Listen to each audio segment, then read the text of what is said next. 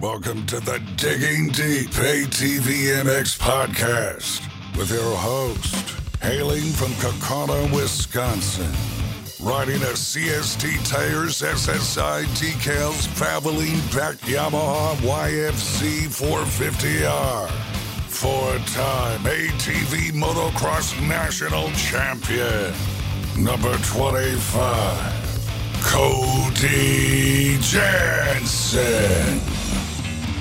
What's up, everybody? We're back. Welcome to the latest edition of the Digging Deep ATVMX podcast, episode 98 of the Digging Deep ATVMX podcast, presented by our title sponsor, CST Tires, in stock and available for purchase today at shop.csttires.com. I'm your host, Cody Jansen, saying hello to our nearly 186,000 monthly Digging Deep listeners in all 97 countries in which you are listening, and this is our Huevos Pro Invitational Review podcast. With the help of event promoter, ATV legend and icon, and the man behind Huevos himself, Wes Miller, inaugural event winner Bryce Ford, and industry insider Casey Greek, we have this awesome event covered from all angles, so let's dive right in here on the Digging Deep ATVMX podcast. But first, let's quickly shout out all of our incredible partners. CST Tires, go to shop.csttires.com today. Yamaha, thanks to Blue Crew. Thanks to SSI Decals, DID Racing Chain, Namura Technologies, Bronco ATV and UTV Components, Impact Solutions, Lunarville Steel Enterprises and Concrete Supply, the financial advice of the Haymore Financial Group, Forworks Carbon, DP Brakes, Factory 43, Integrated Financial Concepts and their Safe to Race and Safe to Ride insurance programs, Binky's Forever ATC Museum, Evans Waterless Power Sports Coolant, Walsh Racecraft, and Manscaped. Get 20% off and free shipping with code DIGGINGDEEP20 at manscaped.com. You know the deal. Manscaped's signature line, the Performance Package 4.0, includes the new Lawnmower 4.0 electric trimmer that I rely on to help keep my beard on point, the best nose hair trimmer ever created, and an array of goodies like deodorant, boxer briefs, a travel bag, and more. So check out Manscaped. I wish I would have sooner, and get 20% off with free shipping by using code DIGGINGDEEP20 at manscaped.com. So rad that Manscaped is invested in ATV racing as a longtime partner of Digging Deep. Help us keep them in the fold and involved in ATV racing by using our Digging Deep 20 code so they know that you enjoy what we're doing here at Digging Deep. I actually just hooked Dallas, my producer, my brother, up with Manscaped's Weed Whacker ear and nose hair trimmer, which, full disclosure, is my favorite product of theirs. So he's going to really enjoy that, and you guys would too. Support all the great companies that support us. For any products that fall through the cracks, click that Rocky Mountain ATVMC banner on our website to help us out. The 2022 season has come to an end. The weather is changing, or has changed already if you are from the Midwest like I am, and it is full go prepping for the 2023 season. No matter what off-road gear parts you need, Rocky Mountain ATVMC has you covered. But before you buy, simply click that Rocky Mountain ATVMC banner on our website. By using our specific link, we get a percentage of what you buy on the back end, enabling you to help us out while purchasing the parts and gear you need anyway. And did you know that you can buy OEM parts from Rocky Mountain ATVMC as well? Yep, shipped conveniently right to your door. So click that Rocky Mountain ATVMC banner at diggingdeepatvmx.com to help us out while satisfying all your gear and parts needs. No new donors to shout out this week, but if you are interested in donating and hearing your name on the show, you can find the Patreon or Buy Me a Coffee donation links on our website. Major thanks to all who have donated. You guys freaking rock. Now it's showtime. The 30-second board is up, it's sideways, and the gate is down. Time to dig deep. Let's go. All right, guys, we're back here with another episode of the Digging Deep ATVMX podcast, and we're covering an event yet again, which is always fun. This time it's the Huevos Pro Invitational, and joining me is a man who was a championship-winning mechanic a decade ago, Quad Cross of Nations winning mechanic for the red, white, and blue this year, and an industry personality, of course, brought to you by Rocky Mountain ATVMC. Click that banner on our website for all your gear and parts needs, shipped conveniently right to your door, helping us out in the process as well. You know who he is, Mr. Casey Greek. What's up, Casey? Things are never really slowing down for you, do they? No, it doesn't seem like that. Thanks for having me back, and I'm excited that we get to talk about another event. It seems like it's been a little while, but at the same time, it seems like it was just yesterday we were kind of wrapping up, the last big event with the Quad Cross Nation stuff. So this one, a little less serious, I would say, in some senses. The vibe was super cool. And, none of us really knew what to expect. Obviously, there was a little bit of uncertainty there for about 24 hours, but hats off to Wes. He got it done, and man, what a cool event. It was a good time. Yeah, absolutely. We had actually commented to each other before we hit record here that it doesn't really feel like the off season. Everything's just so busy. No. It is awesome though to have an event to cover. I enjoy that on these shows so much. So talking about this event, so I didn't even know that you were headed out west for the Huevos Pro Invitational here, but I knew we had to cover it on the show, of course. And if you were there, we were obviously going to get you on the line to chat about it. So were you going no matter what, or were you, basically going as suspension guy for Joel Hetrick, Bryce Ford, and the rest of the guys? I mean, tell me kind of how that came about.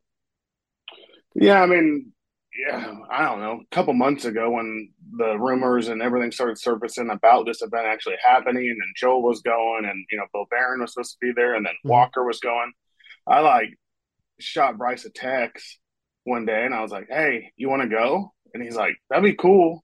He's like, you going to come with me? And I'm like, yeah, I might as well. I mean, I don't want you guys all going out there and, he turns this thing into a desert race or something, and we're just completely way out of the ordinary with suspension setup or whatever. So yeah, I'll completely go. No big deal. And then it was like, as it got closer, Bryce was kind of a couple times like not sure if he was going to go, or I talked to John. He's like, is Bryce even going to go? I'm like, well, I don't know. That's on you guys. He's like, well, are you even going to come? I'm like, if you guys are going, like, I'll come. Like, it's no big deal. Joel's going, there's Rochelli's there. Like, so I got plenty of guys, and I feel like I should be there. Mm-hmm. So, fortunately, like, Jay was on board with me going, and we went. And, really with all the drama that kind of went down and the uncertainty there, the Fords were packing their motorhome up, getting everything ready to go. Obviously we know what happened with Joel and Grayson Eller's bikes with the Phoenix crew. So they were already on the way when all this stuff went down. And none of us really knew what to do. I just told John, I said, only thing you can do, I mean, I already booked a flight. Bryce and everyone already booked flights. Like, let's just go. If it doesn't happen, oh, well, I guess we all flew to Vegas to hang out with each other for 24 hours, and then we'll go home. I mean, right. The rest of the events were still going to go on. So I'm like, let's just go. Let's just plan on it. So it ended up delaying him about 6-7 hours, really. Okay. He really wanted to, we wanted the words from Wes saying it's going to happen before we, put the motorhome in motion, I guess you would say. So, of course. And then, it worked out that they kind of held up, because with what happened with the Phoenix crew and, Joel and Grayson's bikes getting stolen in Amarillo, they prepped another bike, Joel's practice bike, and had it brought to the Ford's house. And then John Ford loaded it up and hauled it out there. So, it kind of all worked out the way it needed to. And it turned out to be super cool, quick trip. I literally flew in Thursday night and flew out Saturday morning. Oh, you did? Okay. It was like barely 24 hours that I was there, and we spent a good amount of time at Sandy Valley MX, just setting up and helping Wes out and taking a look at the track, and just kind of, spent the day out there. And oh man, what a cool deal though. And good to see so many people, that I hadn't seen in a while. Right. And, some fresh faces really that I don't want to say forget, but you almost forget about them. And then they pop out of the woodwork for an event like this. It's like, oh, cool. What's up? And you get to hang out with everyone. So that was awesome. Yeah, for sure. So let's do this. So we got Wes Miller and Bryce Ford both coming up on the show here. We'll touch on you and I and with the other guys. We'll touch on everything that you just touched on here, kind of previewed for us, Casey. So let's get Huevos' own Wes Miller in here to chat about the event from the promoter's perspective and all the hurdles that he had to kind of overcome. And then I'll have you help me break down everything that we saw out there in the desert. So let's hear from the icon himself right here on the Digging Deep ATVMX podcast. All right, guys, back here on the Digging Deep ATVMX podcast, and I'm stoked to chat with this next guest. He's a pioneer, a mogul, and a legend within the ATV community. Brought to you by Blenders Eyewear. Use discount code DIGGINGDEEP20 at checkout for 20% off blenderseyewear.com. It is my pleasure to welcome, coming to us live from the Baja 1000, Mr. Wes Miller of Huevos fame, right here on the Digging Deep ATVMX podcast. Wes, welcome to Digging Deep. It's my honor, pal. Right on. Glad to be on here, man. So we all know you. We all know of you, of course. Everybody my age and older obsessed over everything Huevos for years and years, right? So when we first heard of the Huevos Pro Invitational, it truly was surreal for guys like me. I think so many people would say the same thing. So fast forward to present day now, the event took place. It was just a week or two ago at this point.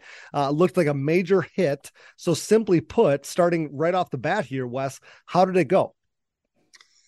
I thought it went really well. Had a couple curveballs thrown at us kind of right at the last minute there, but we were able to navigate those. And all the feedback that I've gotten from everyone, that everybody was really stoked.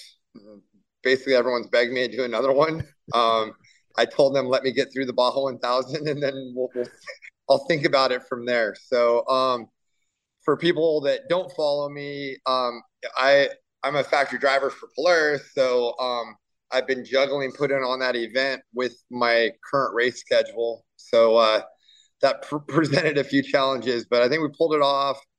I think everybody had a really, really good time, including myself.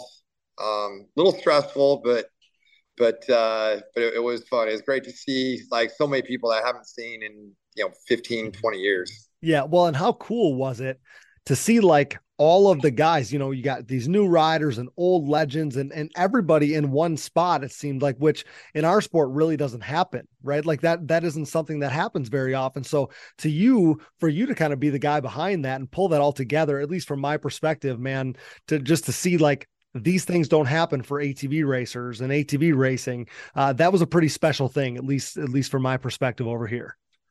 Yeah. Well, I mean, honestly, that's kind of how like HFOM and the whole Huevos thing started. Was I was tired of ATVs kind of being the redheaded stepchild of motorsports and wanted to do some cool stuff.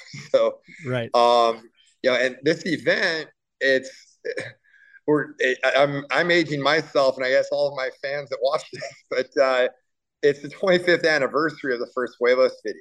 Okay. And so when I was shooting those, we shot a lot of the early videos, I think up to like Huevos 9 on 16 millimeter film. Okay. And I still have all the negs and all the drives and everything. So I kind of came up with the idea of doing a documentary, like a retrospective documentary, a feature length film to go out there. And so that basically led to the whole event. So I kind of had to think of how do I get everybody into one place at one time. And if I was smart, I would have just thrown a party, but that's usually not how I roll. Like my mind gets going, and right. A party turn into a party and a go-kart race and a dinner, and then turn into the Pro Invitational. So, right. It ended up being a lot of work, but I think in the end, it really kind of paid off. Yeah, for sure. So tell me a little bit about the event. Tell my listeners about the event. So you had the race on Friday night. Then on Saturday, you guys did the Legends event, right? The get together, all the stuff that you were just talking about. Looked like everybody who was anybody was there. So tell me about that. Tell me about the event as it was structured and that whole deal. Yeah. So Friday night, I figured a lot of people were going to be flying. So we did the event in Vegas. And I knew a lot of people were going to be traveling a long way. So I wanted to make sure that it was worth their while. So that's kind of how all these things kept getting added on. Is I wanted to really make it where if you're going to spend the money to fly here and get a hotel, like it was worth your time. And so Friday night we did the Huevos Pro Invitational. That was a Pro Invitational event where we ran. I mixed up the format. I didn't want to just run like a normal MX race or like any of the other styles. So being that I've been going to a lot of UTV events, I watched at UTV Takeover, they do a short course race there where they have the guys head to head, and there's an A lane and a B lane. So I kind of saw that, and then obviously I've seen Red Bull Straight Rhythm and some of the other things like that. That kind of got my wheels turning of how can I get this to where we get the top MX guys, the top GNCC guys, the top flat track, top works, like all the different types of riding and racing, to where all of them will come and we have them battle head to head. And I just kind of thought that that format lent itself to nowadays with the younger generation to keep a captive audience. You need stuff going on all the time. They literally have like probably 15-second like attention span. Attention span is what I was trying to think of. Mm-hmm. I've been down here in Mexico too long already. So like everyone's just got a super short attention span. It's everyone's ADD now. So I kind of felt like short head-to-head races. You got a winner every couple minutes. It's super easy for people to follow. There's a very distinct winner and loser. Yep. Winner moves on, loser goes home. So, and then throwing the endurocross section in there, I wanted to have something that threw the MX guys off, because I felt like if it was just an MX track, they're going to wax everybody. Joel and all the MX guys haul ass. The other guys are good, but it would have been a foregone conclusion without throwing the endurocross in. Yeah. So, and I wanted to make it where you had to run bigger tires, because I felt like that would throw the guys off their game too. Because for sure, a lot of the MX guys, they're used to running an 18-inch rear, smaller tires. So if they got to run a 20, now it's not the same cornering the bike. Your gearing's not the same. It basically just mixes it up. It lends itself a little bit more towards the big tire guys. Yeah, it makes perfect sense. Yeah. Well, that way is like, going into it, I didn't want it to be, as much as like I love Joel Hetrick, I didn't want it to be the Joel Hetrick show. Of course, it had to be. I wanted Walker and Bryce and John Natale, everybody else that was there. I wanted them to have a shot.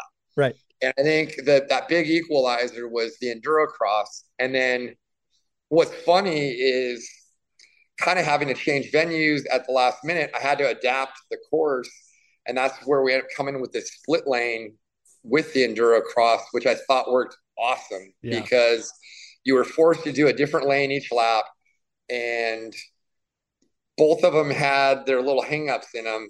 And so it broke them apart a little bit right off the start, and then they kind of would come back together on the moto track and then hit the endurocross again. And it's like, who can get through them the quickest and the cleanest? And the videos were amazing. It was so rad. I mean, the final, I don't think could have been any better. It couldn't have. Yeah. Amazing. I think, everybody that was there was like on the edge of everyone was standing. So, well, I was getting text updates, you know what I mean, of these videos coming through. And I'm like, man, you'd think this was a movie. Yeah. And like in one of the early rounds, Max Lindquist like literally made a pass for the win in the very last turn. That's amazing. And so like that was cool. There was a lot of races that were really close. See, and you need that, right, for bracket style racing. Like bracket style racing is cool, but if you don't have that kind of action, it can go sour pretty fast. So to have it all come together in your vision like that is just spectacular. Yeah. The other thing I thought was kind of cool too is the way we started them, where they were pulled up to the telephone pole. So now like all your whole shot artists, we're like, the cross country guys all wanted a dead engine start. Of course. The moto guys all wanted a gate start. And I'm like, nah, I'm going to mix this up on you guys. And they're like, what are you going to do? And I'm like, just show up, you'll see. And, so we did that. And it was like, again, it's just doing little things to try to get everybody off of their game and see who could adapt to what I threw at them the quickest. I was just going to say, like, that's always so cool to me too, when you see stuff like that, because, we know what these guys do in the woods, or we know what these guys do on a moto track. You don't know some of the talents that some of these guys have, talents that we don't get to see all the time. And you only see that when you deal different cards to them, like you're doing. So I think that is such a cool thing. So then tell me a little bit about the Saturday night stuff, because, we saw tons of coverage of Friday night, maybe not as much about Saturday and Saturday night. So tell me about that. Yeah. So Saturday during the day, I rented a go-kart track, and we had the Huevos Years Legends Go-Kart Challenge. Okay. I think we ended up with about 26 Huevos Legends there, and everyone battled it out. We had like heats, LCQ, and we have run multiple LCQs just the way the brackets rolled out. But that's so cool. but you had to like win the LCQ, and then we ran like a 12-man main event, and obviously you throw that many old racers out there, it's kind of a shit show. But Of course. I think everyone had a blast, so that was fun. So Saturday after we did the go-karts, then we had the Huevos Years Legends dinner. That it was really cool because Rock Speed Effects actually was the presenting sponsor of that.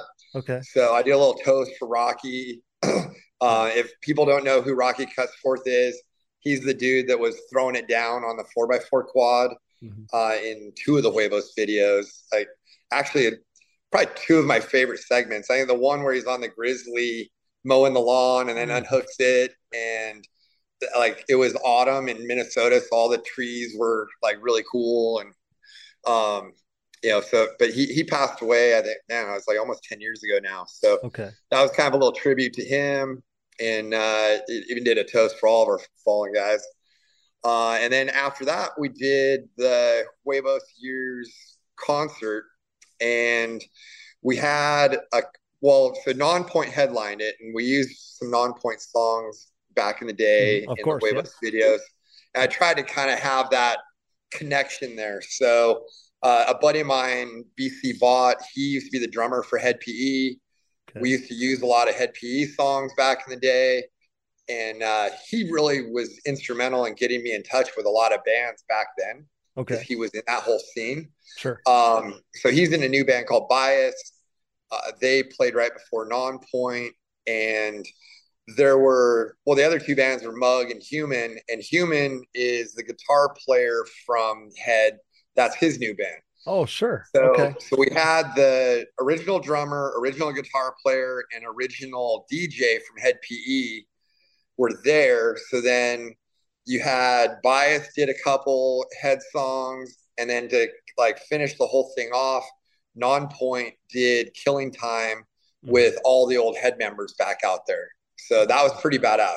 Yeah. And then I don't know if it was good or not, but I actually even got up and did a song with Bias. So nice. With no practice at all. It was we were a little busy. I was supposed to be able to like practice at sound check or something, but it didn't happen, and I knew they wouldn't let me get out of it. So instead of them forcing me to go on stage, I was like, all right, well, let's just do this, and hopefully I don't make too big of an ass of myself. Right. Well, what a cool thing. I mean, for the ATV community to have, stuff like this going on, thanks to you is pretty cool. So I was going to ask you, and you kind of touched on it already, where the idea came from. The 25th anniversary is what you said. So, and you said it earlier in here, but I also listened to you on some of your coverage of the event, talk about trying to get this series that you're filming to Netflix and stuff like that. So do you think that that's a realistic thing? I mean, is that something that we could get to a streaming service like that? Is that something that you truly think could happen here? Yeah, like if people were excited about this when you see the documentary, like people are just wait. What I gotta say, like it's going to be really, really good. Like we were shooting interviews the entire time. Awesome. 16 millimeter film is actually, back in the day, HD didn't even exist. So when we transferred all that footage, we did it to standard def. So like 480, if tech geeks out there know what that is. So I had all the negs, and we retransferred all of it in 2K. Okay. So we've got all the old film footage retransferred in 2K. We're going to be up-resing all the other footage. So it'll be like an ultra HD version of this that we put out. And the guys that I'm co-producing this with, they actually just did a documentary on Kyle Busch called Rowdy. Okay. So it's not like their first rodeo here. Sure, like the guys that I'm dealing with on this are legit people, in Hollywood that do movies for a living. And so I'm very confident. I don't know exactly where it'll end up, but that's one of the things is like, I'm trying to spread the word of the more momentum that we have going into this. So people, like, if you're a fan of me and the stuff I'm doing, please like my Facebook and Insta, which is at Wes Miller 70, as well as we've got a Huevos Years Facebook group. But like the more followers and engagement and things like that I can be showing people like, hey, look, we sold out a concert. We had people at the Huevos Pro Invitational.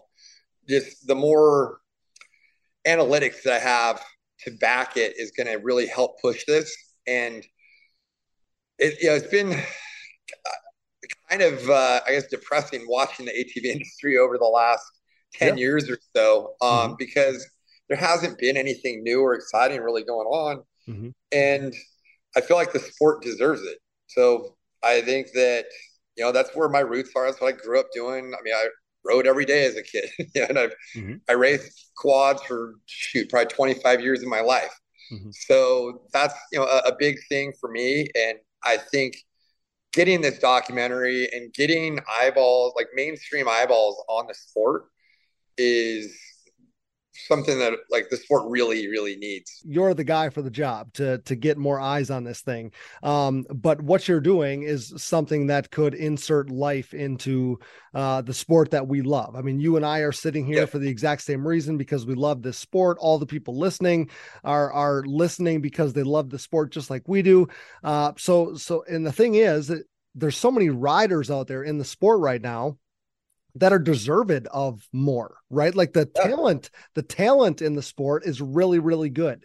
So if we can just get eyes on it, like you said, I think that, only good things can come from that. Right. So hopefully everybody gets behind it. I know all of our listeners will, and you're hitting the nail on the head. All the analytics, all the likes, all the views, all of that stuff goes so far. So anything you can do to support this is obviously going to help Wes and his efforts here and his goals here. So the one other thing I got to touch on here while I have you.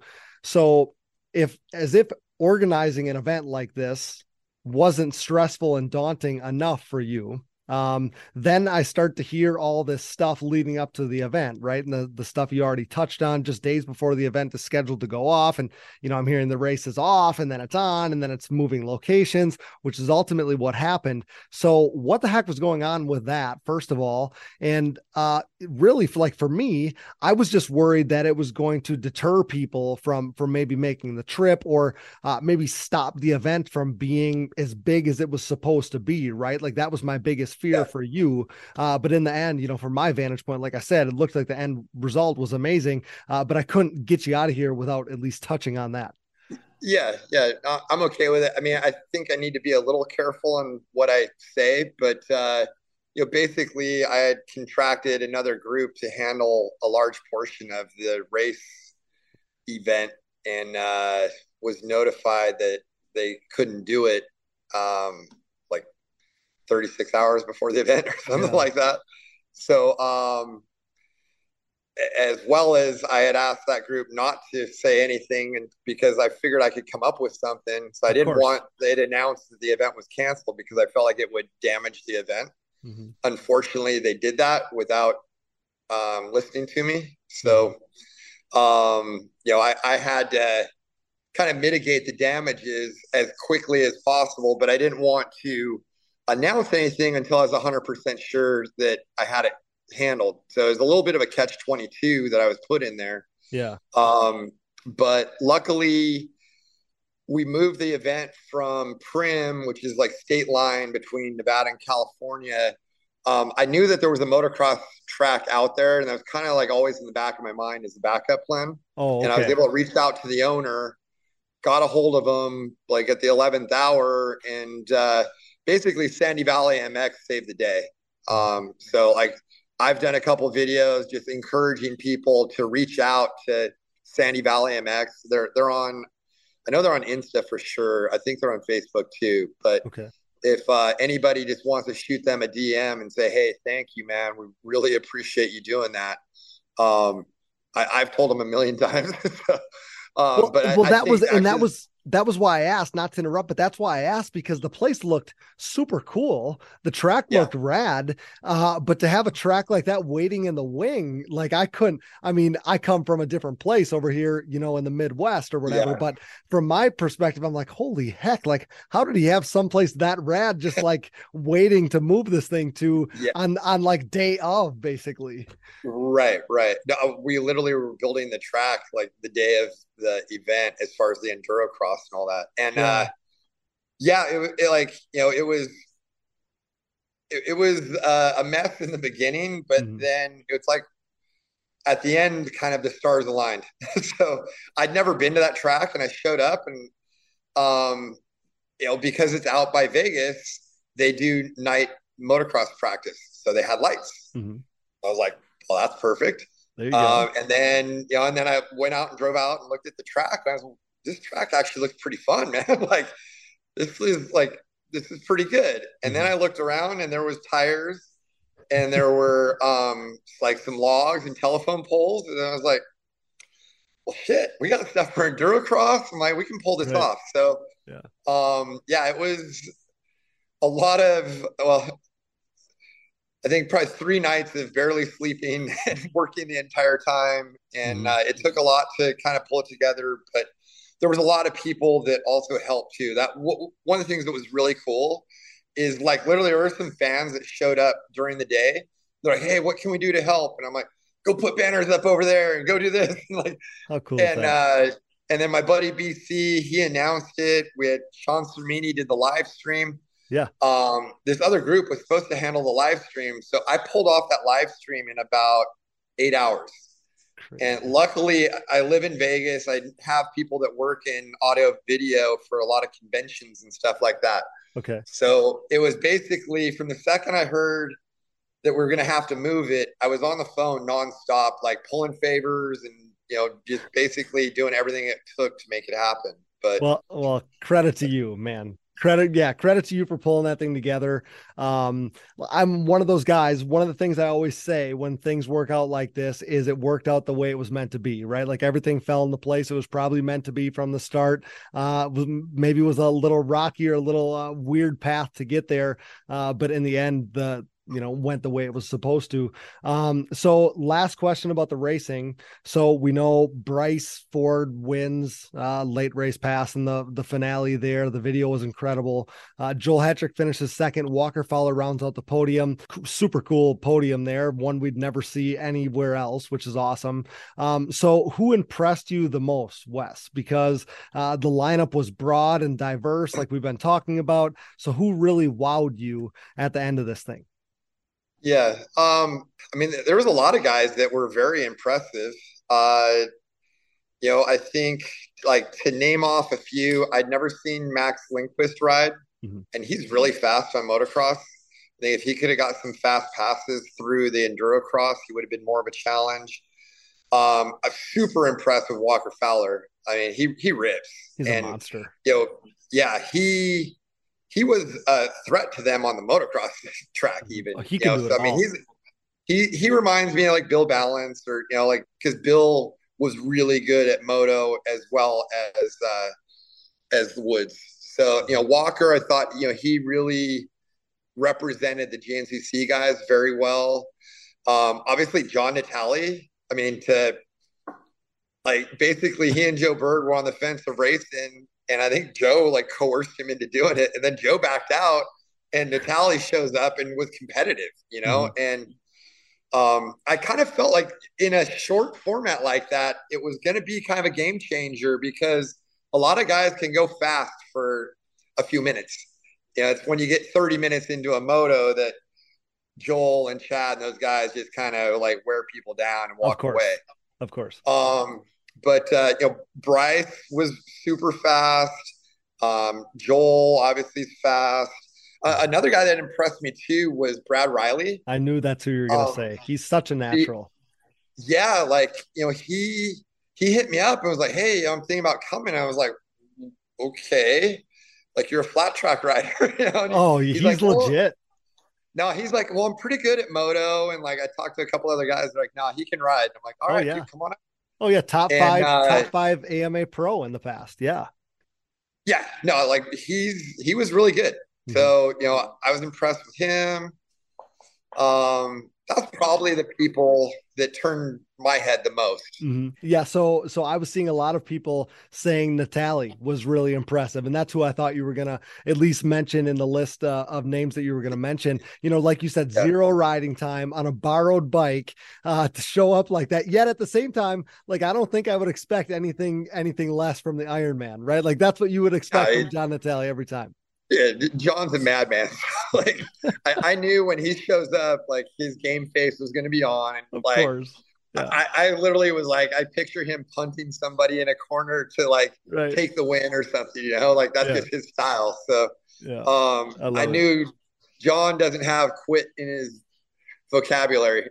So, no, you're exactly right. Though I will say right now, Joe has hinted at a lot of comebacks in the past. He's talked a lot of stuff, and for him to not get out there, man, I feel like I'm sensing a trend at this point. I'm going to say you can put a fork in Joe at this point. I don't see him making a comeback. But I love Joe, but me too. I don't see that happening. No, I know it. I know it. I was laughing because he was kind of talking some smack on I think it was in the Huevos group. Okay. And like he like said something about Joel, and I'm like, Joe, like you don't want to poke the bear, dude. Like you're gonna get something you don't want, man. Right? Like, yeah. Like Joel's fast, so, and you're old. But, yeah, that's so funny. But, I think he trained a little bit and then decided that it was better to watch and commentate. Right? No, he did do a good job commentating though. So Joe, props to you for doing that. Hey, Joe can talk with the best of them. Yeah. Man, what a cool event. So I'll get you out of here on this note, buddy. You touched on it already a little bit. Is this something that you can truly foresee doing more of? We know that, there was a reasoning for this one. A lot of stuff went into it. At the same time, like you mentioned, the Red Bull Straight Rhythm, and even before this conversation, that's something that I kind of saw in your event. I thought it was the coolest thing. And I didn't know ahead of time that was the style of racing that you were going to have, bracket style. And I think that that's just something that is so rad, so different than what we normally see. And I think, going forward, any of the riders that weren't there this year are going to look at it and say, I wouldn't miss it if you did it next year. So is this something you can see doing more of? Because obviously all of us, especially us, spectators, fans, enthusiasts, whatever, we all want to see you do another one of these things. Yeah. I'm not going to make any promises yet, but I am going to have a movie coming out that will need a premiere. Okay. So we'll leave it at that. Nice. But if I was sane, I would not do it. But I like doing it. What makes me laugh is like I think I get the idea for doing these events. I'm like, oh, this is gonna be so fun, and then everybody else comes and has a blast, and I would just work the whole time. Right, you work your ass off, yeah. But it was fun. I had a good time with it. So I think I'm down to do it again. What will be cool is we've laid the groundwork now, mm-hmm. and I do feel like we really kind of showed people the potential of this event. Mm-hmm. So with the proper backing and having a whole year to set it up, mm-hmm. I think it'd be easier, and we could actually probably make it a lot bigger. I think so too. I think so. Everybody that didn't come or couldn't come hit me up, and they're like, "Dude, do another one, and I promise I'll be there." So that's what I said. And for me, you don't know. My wife would tell you, you don't know how bummed I was. So it was our honeymoon was that weekend. And I'm like, man, are you kidding me? Like I would have done anything to be there, right? Like there's no way we would have missed it. And just wasn't in the cards. So yes, there has to be at least one more, Wes. There's got to be at least one more so that I can be there for it. But I think there's a few people that got married that weekend that couldn't go. And so once we announce a date, all you guys schedule your weddings or tell your friends to schedule their weddings around the Huevos reunion / Huevos Pro, so you can come to the event. Yeah, there you go. You can have it in Vegas day after. That'd be great. Or just get married that weekend in Vegas. There you go. You one-stop shop the whole thing. I love it. Awesome, man. Well, I appreciate you finding a little time for us despite your busy schedule. I would, I already said this to you, but I would love to sit down with you for a more full-length conversation about your career in the near future. I would really love that, but I can't thank you enough for your time to talk about the event. We were going to cover it. We're going to talk to Bryce and Casey and some of these guys, but it wouldn't have been right if we went to talk to you. So I really appreciate your time, pal. Yeah, no problem. So I'm sitting here in Baja. We're getting ready for the 1000, and I'm actually tied for first in points. And on Friday, if we're working on it right now, but I think we're going to have live stream from the car. Okay. The whole race. Oh, wow. So it's going to be pretty badass. So if you guys want to watch, I'll be announcing stuff on my social media, but I think that's going to take that whole sport to a new level because nobody really gets to see like what we go through. Sure. Yeah. And if you guys are able to watch that, I think that's going to be kind of a game changer for that too. But if you want to watch an old washed up quad rider in a razor, we'll be throwing it down there and see if we can bring home a championship. I love it. Well, wishing you all the best. You're always up to something. I love it. But again, Wes, thank you so much for joining me. And thank you for all that you have done for the sport that we love over the last few decades. You're a legend. And it's been an honor. It's been an honor to have you join me, pal. I appreciate it so much. Yeah. Thank you. Keep up the good work with the podcast, man. Thanks so much, pal. That's Huevos' Wes Miller right here on the Digging Deep ATVMX podcast, brought to you by Blenders Eyewear and our discount code DiggingDeep20. Thanks so much, Wes. All right. Take care, guys. We'll get right back to the show, but now a word from our sponsors. And thank you for listening to these ads. Without these great companies, none of this would be possible. Show your support for the people who support us. We used to speak of a CST takeover, but now 2022 is the year of CST supremacy. CST's Pulse MXR tires are the choice of Joel Hetrick, Jeffrey Rastrelli, and Nick Janusa, meaning CST tire riders are in contention for Pro Class wins and a possible podium sweep every time they hit the racetrack. CST tires are also the official tire choice of the Digging Deep ATVMX podcast, but you already knew that. I, your host Cody Jansen, helped pioneer the CST takeover with Pulse MXR fronts and white label soft compound rears on my way to back-to-back national championships and a Pro Sport podium to cap off the 2021 season. The Pulse MXR tire, available in soft and standard compounds, offer the highest level of traction, most predictable cornering, and superior wear characteristics when compared to the competition. Did I mention they offer contingency payouts as well? Visit shop.CST Tires to join the CST takeover today or prepare to be beat by someone who did. Joel Hetrick, Jeffrey Rastrelli, Nick Janusa, myself, and so many more believe and trust in CST Tires. Do you? You already know we're Team Blue Crew now more than ever here at the Digging Deep ATVMX podcast. And whether it's 8-time and reigning ATVMX Pro Class National Champion Chad Wienen, who with his next championship will become the winningest champion in ATV motocross history, or 7-time and current XC1 Pro ATV GNCC National Champion Walker Fowler, who is now tied for second all-time in titles won, it's clear the podium-proven Yamaha YFZ 450R is the winning choice of sport ATVs. This continued and unprecedented success for the Yamaha YFZ 450R, its unrivaled quality and performance, and the undisputable fact that Yamaha is the leading OEM supporter of ATV racing has resulted in an ever-growing Yamaha takeover within the sport quad market. Best yet, Yamaha's Blue Crew Racer Support Program is back and stronger than ever here in 2022, meaning Yamaha riders will once again cash in on payouts and prize opportunities, including a chance to win a brand new YFZ 450R. For more info, head over to YamahaBlueCrew.com, follow them at Yamaha Outdoors on social media, and check out Yamaha's full proven off-road lineup at YamahaOutdoors.com today. SSI Decals is a name synonymous with ATV racing, synonymous with big-time success, and absolutely synonymous with the best-looking decals around. An offshoot of their parent company that was established in 1947, SSI first took shape from owner Ian Harris's passion for ATVs. With what started as just making numbers and decals for riders like Chad Wienen, the company quickly took off, and today you couldn't imagine ATV motocross without SSI Decals. The graphics maker and designer now supports all the top teams in ATV motocross, as well as teams and riders racing GNCC, Work Series, Pro Motocross and Supercross, Canadian Pro Motocross, short course off-road trucks, UTVs, snowcross, and, oh yeah, 6-time world champion top fuel drag racer Clay Milliken. No project is too big or too small for SSI Decals, making your identity stick with championship level graphics. Head over to SSIDecals.com today and then maybe call the doctor because things are about to get sick. The Digging Deep ATVMX podcast is brought to you in part by DID and their wide range of championship winning chains. From the street to the track and everywhere in between, DID chains are designed to give you the optimal riding experience with great performance and increased chain life.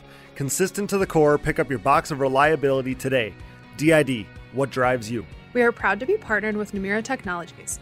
Since 2001, Namura has led the charge in the ATV and side-by-side market, covering more applications than anyone else in the industry. Namura's advanced piston technology uses a NASA-exclusive aluminum alloy that helps to reduce expansion rates, allows for tighter tolerances, and leads to higher overall engine performance for your machine. For more information about Namura's wide offerings of pistons, rings, gaskets, industry-leading top-end repair kits, and recently added connecting rods, visit your local dealer or online at www.namura.com. Namura Technologies, your one-stop shop engine component supplier. We are pleased to be partnered with Bronco ATV and UTV Components.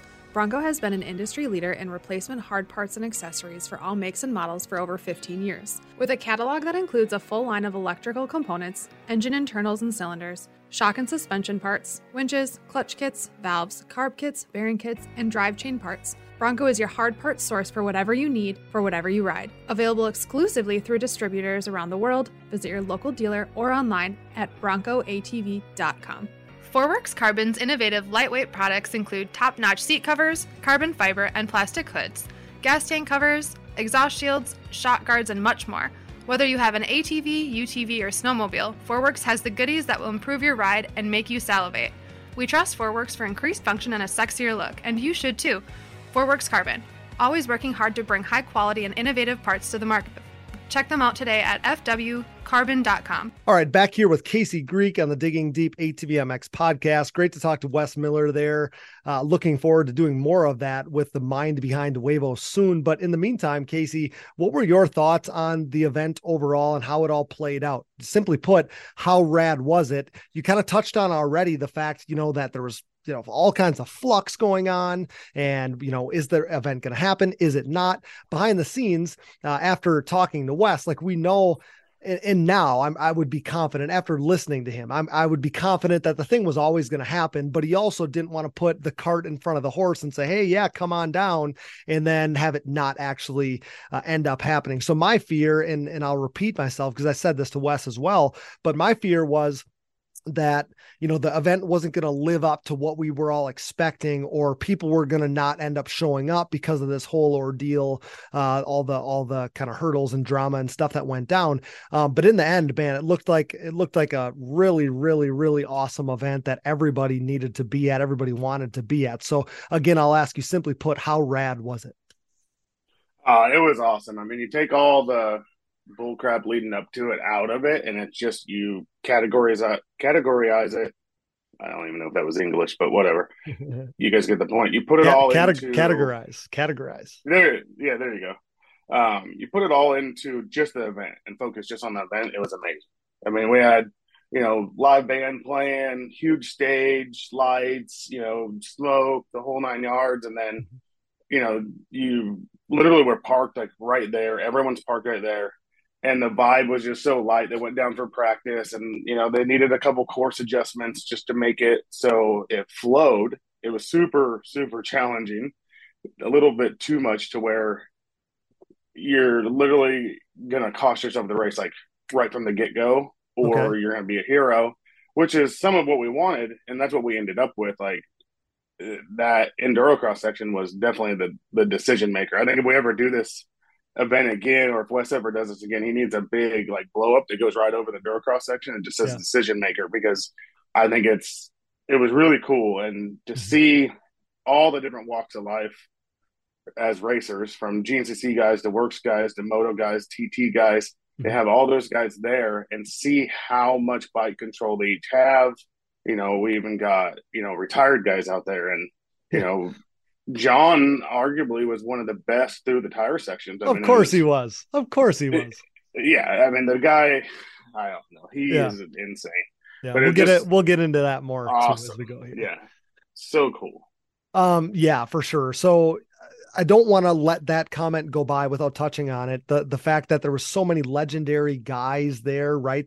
You got, I mean, we don't have reunions like this where we have all these legendary riders show up and these personalities. I mean, guys that we haven't seen, like dudes that have been gone for 10, 15, 20 years all together in one place is just the coolest thing. One other question I wanted to ask you though. So what happened with and we got into some of the drama with Wes. I know that he obviously wants to be politically correct on all this and not blow anybody out, but what ended up happening? So did the Works riders not end up showing up? Is that how this kind of went down? Because I know that I think that was where some of the drama came through, or that was the trickle down or whatever. So did like Bo Barron and those guys, did they not end up racing this thing? Bo didn't, and I think for Bo, I don't know that there was any politic on the reason like those guys didn't come. I mean, I can't speak for those guys. I actually never got to talk to any of them. But I think for Bo, he had a couple championships on the line. He was all set up at Prim. You know what it takes. Of course, you're easy ups your trailer. You're putting your slide outs out, you're leveling everything up, and you're all parked and ready to go. And then he's got to pack all that back up, move it over to Sandy Valley. Okay. Unpack it all, and then pack it all back up and go back over, at midnight. I mean, we didn't get back. We got back about 1 a.m, took showers and went to IHOP because we just wanted to go eat something, and it was 3 a.m. by the time we got to our rooms. And he's got a lot on the line. That's his series. Of course. That's the series finale. The championships are coming down the line and I think Jacob Stevens, I didn't get to talk to him, but I know he was battling for points for third in the Works Pro Series. And so I think there's a lot of having to move it cause a whole lot. But like Logan Huff showed up. Yep. And Logan's a Works racer, and he showed up and he had a blast with it. So I don't know that it was a politic thing of why those guys. I think it was just come down to convenience. Really, is probably what it was. And it makes perfect sense. I didn't want to speak out of turn there. I think, and I don't know if I read the comment somewhere, and it could have been from somebody who didn't know what they were talking about, right? So I don't want to create drama that wasn't there or anything like that. But I thought that I read, somebody speculating that the Works series had urged their guys not to go or something like that. So I didn't know when we didn't see some of those guys, because obviously Bo Barron would have very much been in the mix. He's such a badass. Absolutely. So to not see him there, I was just curious if you knew anything more about that. But then, to talk about that enduro section, like you touched on there, obviously that was the section that really make or break these guys. It was key, no matter what, how you want to lay it out there. So as the suspension guy, were the riders wanting you to try to dial them in for this tire section, or what, Casey? What was that? Because, obviously we've all seen the video, the video is epic of that finale, but some of the videos from the very beginning of the day are even better, watching these guys try to navigate it for the first time. So how is your role as suspension guy? I'm sure that wasn't necessarily easy for you. Yeah, we didn't do a whole lot of change, especially after looking the moto track and how smooth it was. And then it was, I probably changed more like clickers and stuff like with John than anything. I went over and stiffened up Bryce's front end one time. Like I didn't even talk to him about it. I just seen a couple things. I was like, I'm gonna go stiffen up a little bit.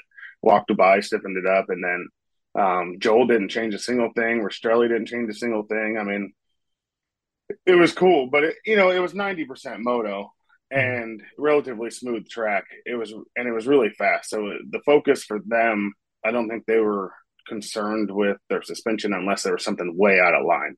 Yep. And nothing was. I mean, I think I seen Max come in and made a couple adjustments, but no one. It was just all the focus was going through the tire section. Mm-hmm. Like they didn't care how their bike felt everywhere else because it didn't really matter. You had to be able to get through there as long as you could hold your own and ride your normal pace. On the moto track, you can get there, and then you had to focus on that. Mm-hmm. So obviously, I'm a little tongue in cheek joking there about trying to dial it in for the tires, right? Like you're not going to dial your suspension in for the tires. But I totally get what you're saying. Their track looked awesome, looked like a blast. I said to Wes, I mean, it's a crazy thought. I'm in the Midwest, right? So it's a crazy thought to think that good of a facility was just waiting in the wings, like put me in, coach type of thing. Like we're just going to flex it to a new place. Where I'm from, it would take, 4 or 5 hours of traveling to find another track, that nice to, to move an event to or whatever. But yeah, I mean, what an awesome thing. And I get what you're saying. it was smooth enough. It was kind of like a practice track for these guys, that their bikes are already dialed in, that they're going to respond really well to the track. And, you're just going to have to figure out this enduro section. But the same thing that I said to Wes, I'll say to you, it's so cool. It's like when Chad Wienen goes and races cross country or name the rider. I think Joel's done them in the past and stuff too. But just to do different stuff, to see what these guys are capable of, to see talents that we don't necessarily see on a motocross track all the time. I mean, those types of things is so cool to me, because that's when you see, how good the best of the best guys really are. I mean, it's not that they can just go in a circle or around a racetrack really well. I mean, these guys that are the best of the best, they can do just about anything on an ATV, and that's just so much fun to see. And we don't necessarily see that without an event like this. So that's pretty freaking cool in my mind.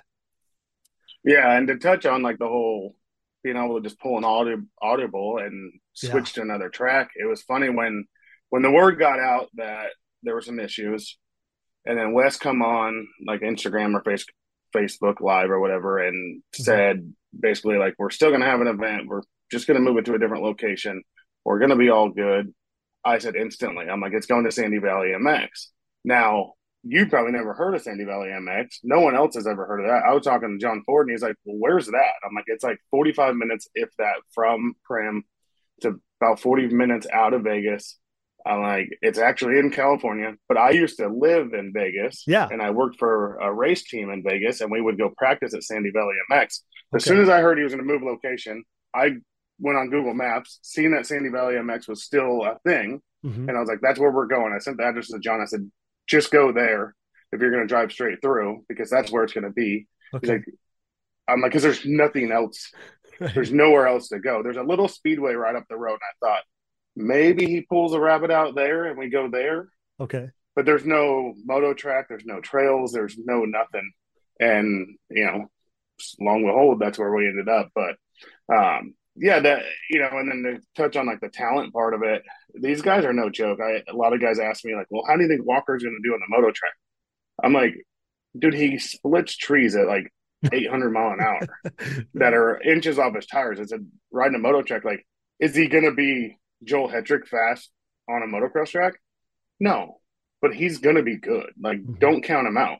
What about Brad Riley? I'm like, you guys don't remember when Brad raced the Nationals for a couple of years? Oh, he was he was a top. Yeah, he was top 3 Pro-Am guy. And he's been top 5 in the pro class. Yes. In the pro class, yeah. I'm like, so don't sleep on him. Exactly. Yeah. When Bryce had to race him first, I told Bryce, I said, don't count him out. Like, don't take it easy, because one, he's on a rocket ship. The bike that he was riding was stupid fast. Okay. And two, like, he's fast on a moto track and he will send it. Yes, like, so don't hold back. Like, you're gonna have to ride. And Bryce got done. He's like, "Holy crap!" Like, he stayed right there on me the whole time. I'm like, "Yeah, he's no joke." Oh, and to touch on him sending it, Casey, I don't want to don't lose your thought there. But it was only like a year or two ago that he signed up at Daytona. It wasn't a year, but 2 or 3 years ago, he signed up at Daytona and tried to send those 2 singles. Yeah, he tried. I don't think he did that on purpose. I mean, I don't care. I don't care if he did tried. Exactly. I don't care if he did it on purpose or not. He's a guy that's always going to send it, and he's not going to back down. I mean, I would like, if he's got to throw a tire in there or whatever, like, he'll do it. Right. So good call. I'm not wanting to sleep on Brad Riley, but continue there, Casey. But no, so, it was cool. And I mean, that one made me nervous, and just the way it worked out with, like Brandon Hogan Rastrelli, like having huge issues in qualifying, and, them ended up being, second to last and last, the way like it came down. And then it ended up being that there was only 13 riders. I don't know if Wes touched on like how he did that, but they ended up doing basically like an LCQ. So, you had to have an even amount of riders because you had to have duels, of course, or, yep, to do it in the layout that he was wanting to do it. So basically, to qualify to come into the main show, say Rastrelli and Brandon Hoke had to race each other, and so that was a pretty cool thing to see those two. You don't get to just see those two guys on the track by themselves very often. And exactly, unfortunately for Brandon, the tires got him. Brandon struggled with the tires all day long. just odd because he's a pretty technical rider, and so I didn't think he would have many issues in there. But it was all ultimately the quickest decision maker for him was through the tires, and Jeffrey. Everyone had their troubles at some point through the tires, and that endurocross section, but. Yeah, and then so basically for Jeffrey, he had to beat Brandon Hogue, which is no slouch. No. And then immediately line back up and race Joel. And obviously Joel's no slouch. So Jeffrey really had some of the odds stacked against him from the get-go, say. And he had a pretty good little crash in his qualifier. So just crazy turn of events and how it went down. I mean, Jeremy Ladone almost beat Max Lindquist. Oh, wow. Yeah, I mean, dude, it was down to the last corner. Okay. But Max come off the bike twice. And, no shame towards Jeremy, but Jeremy's not, I mean, he doesn't even run XC1 in GNCC. Right. Yeah. He's a great rider. He has a motocross background. Yep. But it was cool. I couldn't help myself but to cheer for him when they come by and he's beating Max and he's got 4 or 5 seconds on Max. I'm like, holy crap, which I work with Jeremy, but it wasn't what I expected. Of course not. But being that, Max come off in the logs pretty good. I mean, over the tires, he come off the bike pretty good and had to rebound, come back through, had another mistake. He caught Jeremy, has another big mistake, comes off the bike again, and then last corner, and I know Jeremy's probably kicking himself because if he would have moved over 2 foot coming in the last corner, Max wouldn't have been able to get him. He would have wrecked them both. And let's face it, Max wasn't going to wreck them both for the first race, And so he come under him and just snuck under him real quick and pulled off the win. But it was awesome to see, and good for Jeremy. He got it. He got to go out there and battle with some of the fastest motocross guys out there. Yeah, for sure. And I think that that's a testament to, how unpredictable bracket style racing really is like this. Guys you touched on Brandon Hogue, very technical rider. At the same time, you think of Brandon just spinning laps as hard as he can. I can kind of speak to the fact that he's always done that, right? He's just he's a blitzer. He's a grinder in the way that he just spins laps. And that's how I am. I didn't grow up just tooling around the yard or the woods or whatever. I just spun laps. So it kind of shows everybody's background being a little different, kind of pays off in a race like this. And yeah, I mean, such a cool format, very Red Bull straight rhythm-esque. It was such cool, even pictures and videos just to see kind of everybody huddled around watching the races go down, even the other riders and stuff. So with the bracket format, you touched on some of that already. But anybody that you didn't touch on, did any matchup, any other race stand out to you? I mean, it was cool, Hunter Hart, Walker Fowler, the two GNCC guys, they ended up, racing each other, right from the get-go. Sure. And then, I mean, Walker was impressive. I mean, Galata, all the guys were good. There was a desert guy there, and forgive me for not remembering his name. Okay. But he had to go against Natali in his first, in the first race. And he was just I was down in, the area, and John's I think I'm racing you. And he's oh, great. It's I got to go straight to you for the first one. And, but he held his own. He rode really good. And,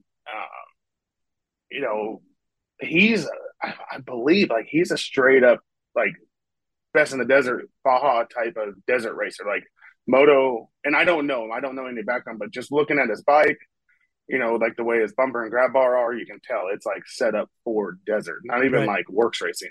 Okay. And dude, he sent it. It was super cool. He went for it. He was jumping on jumps, going big, with everyone. I was wow. Heck yeah! Look at this guy.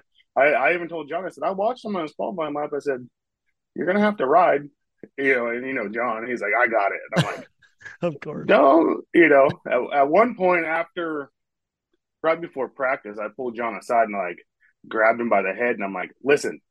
You're just having fun. You don't need to go out there and just go crazy. Let's go have fun and let's go home safe and don't do nothing stupid. And he's what do you think? I'm I know you. very well. Like, just go have fun. And Right. then we freaking go out there, and the dude qualifies like third. Yeah. I'm like, holy crap.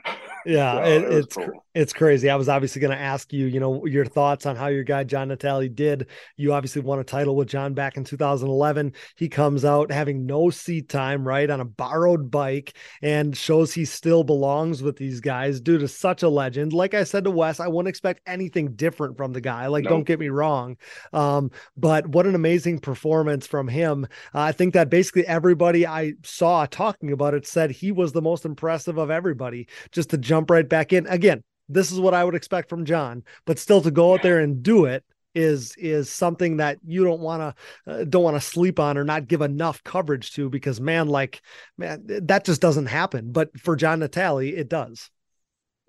He's so good at these like one-off crazy events. I mean, Always obviously has he's been. good. He was always good, like as a racer, and in the championship side of it, he was super consistent, and all that stuff. Right. But if you go back and look in history, like all these one-off events, Yeah. the first time we went to Daytona, we didn't know that we were going to go to Daytona every year. That was a one-off thing. He goes and wins. Montreal Supercross, he goes and wins. The Soaring Eagle thing, I think he won it one year. Like, he's just so good at these one-off events. Great outdoors games. Yeah, exactly. Like, I told, like, even talking with Joel's like, dude, like, I might be more nervous about John than anyone, because who knows? Like, he could just pull it out, and he did. And perfect world to me would have been, obviously Joel and Bryce and John, like top three. Like, however, that would have been like just set my world on fire, I guess. But still pumped for Walker that he pulled it off. And him and John were really close, and John was so good. We talked about how good he was through the tires. Yep. And there's the decision maker. I asked him, I'm like, what are you doing? Like, what happened? You were the best guy 99% of the time, and then you cost yourself the race right there. Yeah. And he just, like, it's kind of the same thing. He just laughed. And every time I talk about this whole event, it's like I just have a smile on my face constantly, because it was that much fun. Mm-hmm. And it couldn't have got any better. Like, once it was Joel and Bryce in the final, like, all the pressure on me was just like over.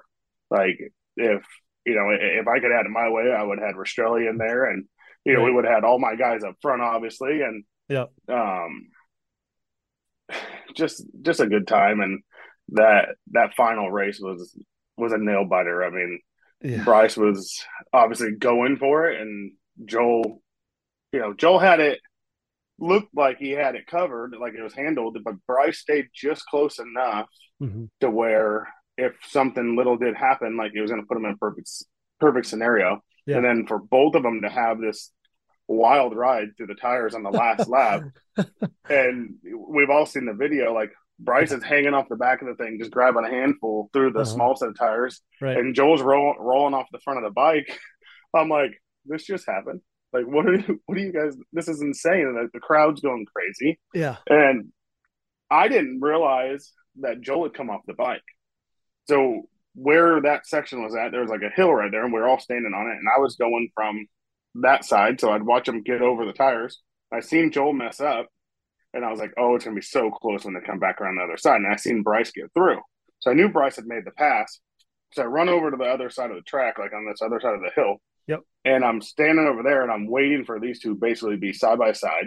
There's a nasty bull corner where they're literally, it's a straightaway. They're just wide open through the straightaway into this huge bull turn. I'm like, oh, it's going to go down. Like, so we're all glued to watching it. And here comes Bryce, and then no Joel. And I'm like, what the heck happened? And someone's like, he crashed. I'm like, well, no, he just got hung up on the tires.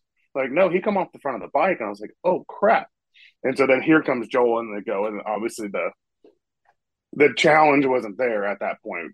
Joel had a big enough mistake and lost about 10 seconds or so, and that's how it ended up going down. But so cool for both of those guys. I think obviously winning 10 grand for either one of them is awesome, experience to be able to have. Yeah. I don't know that I've ever seen Bryce that excited.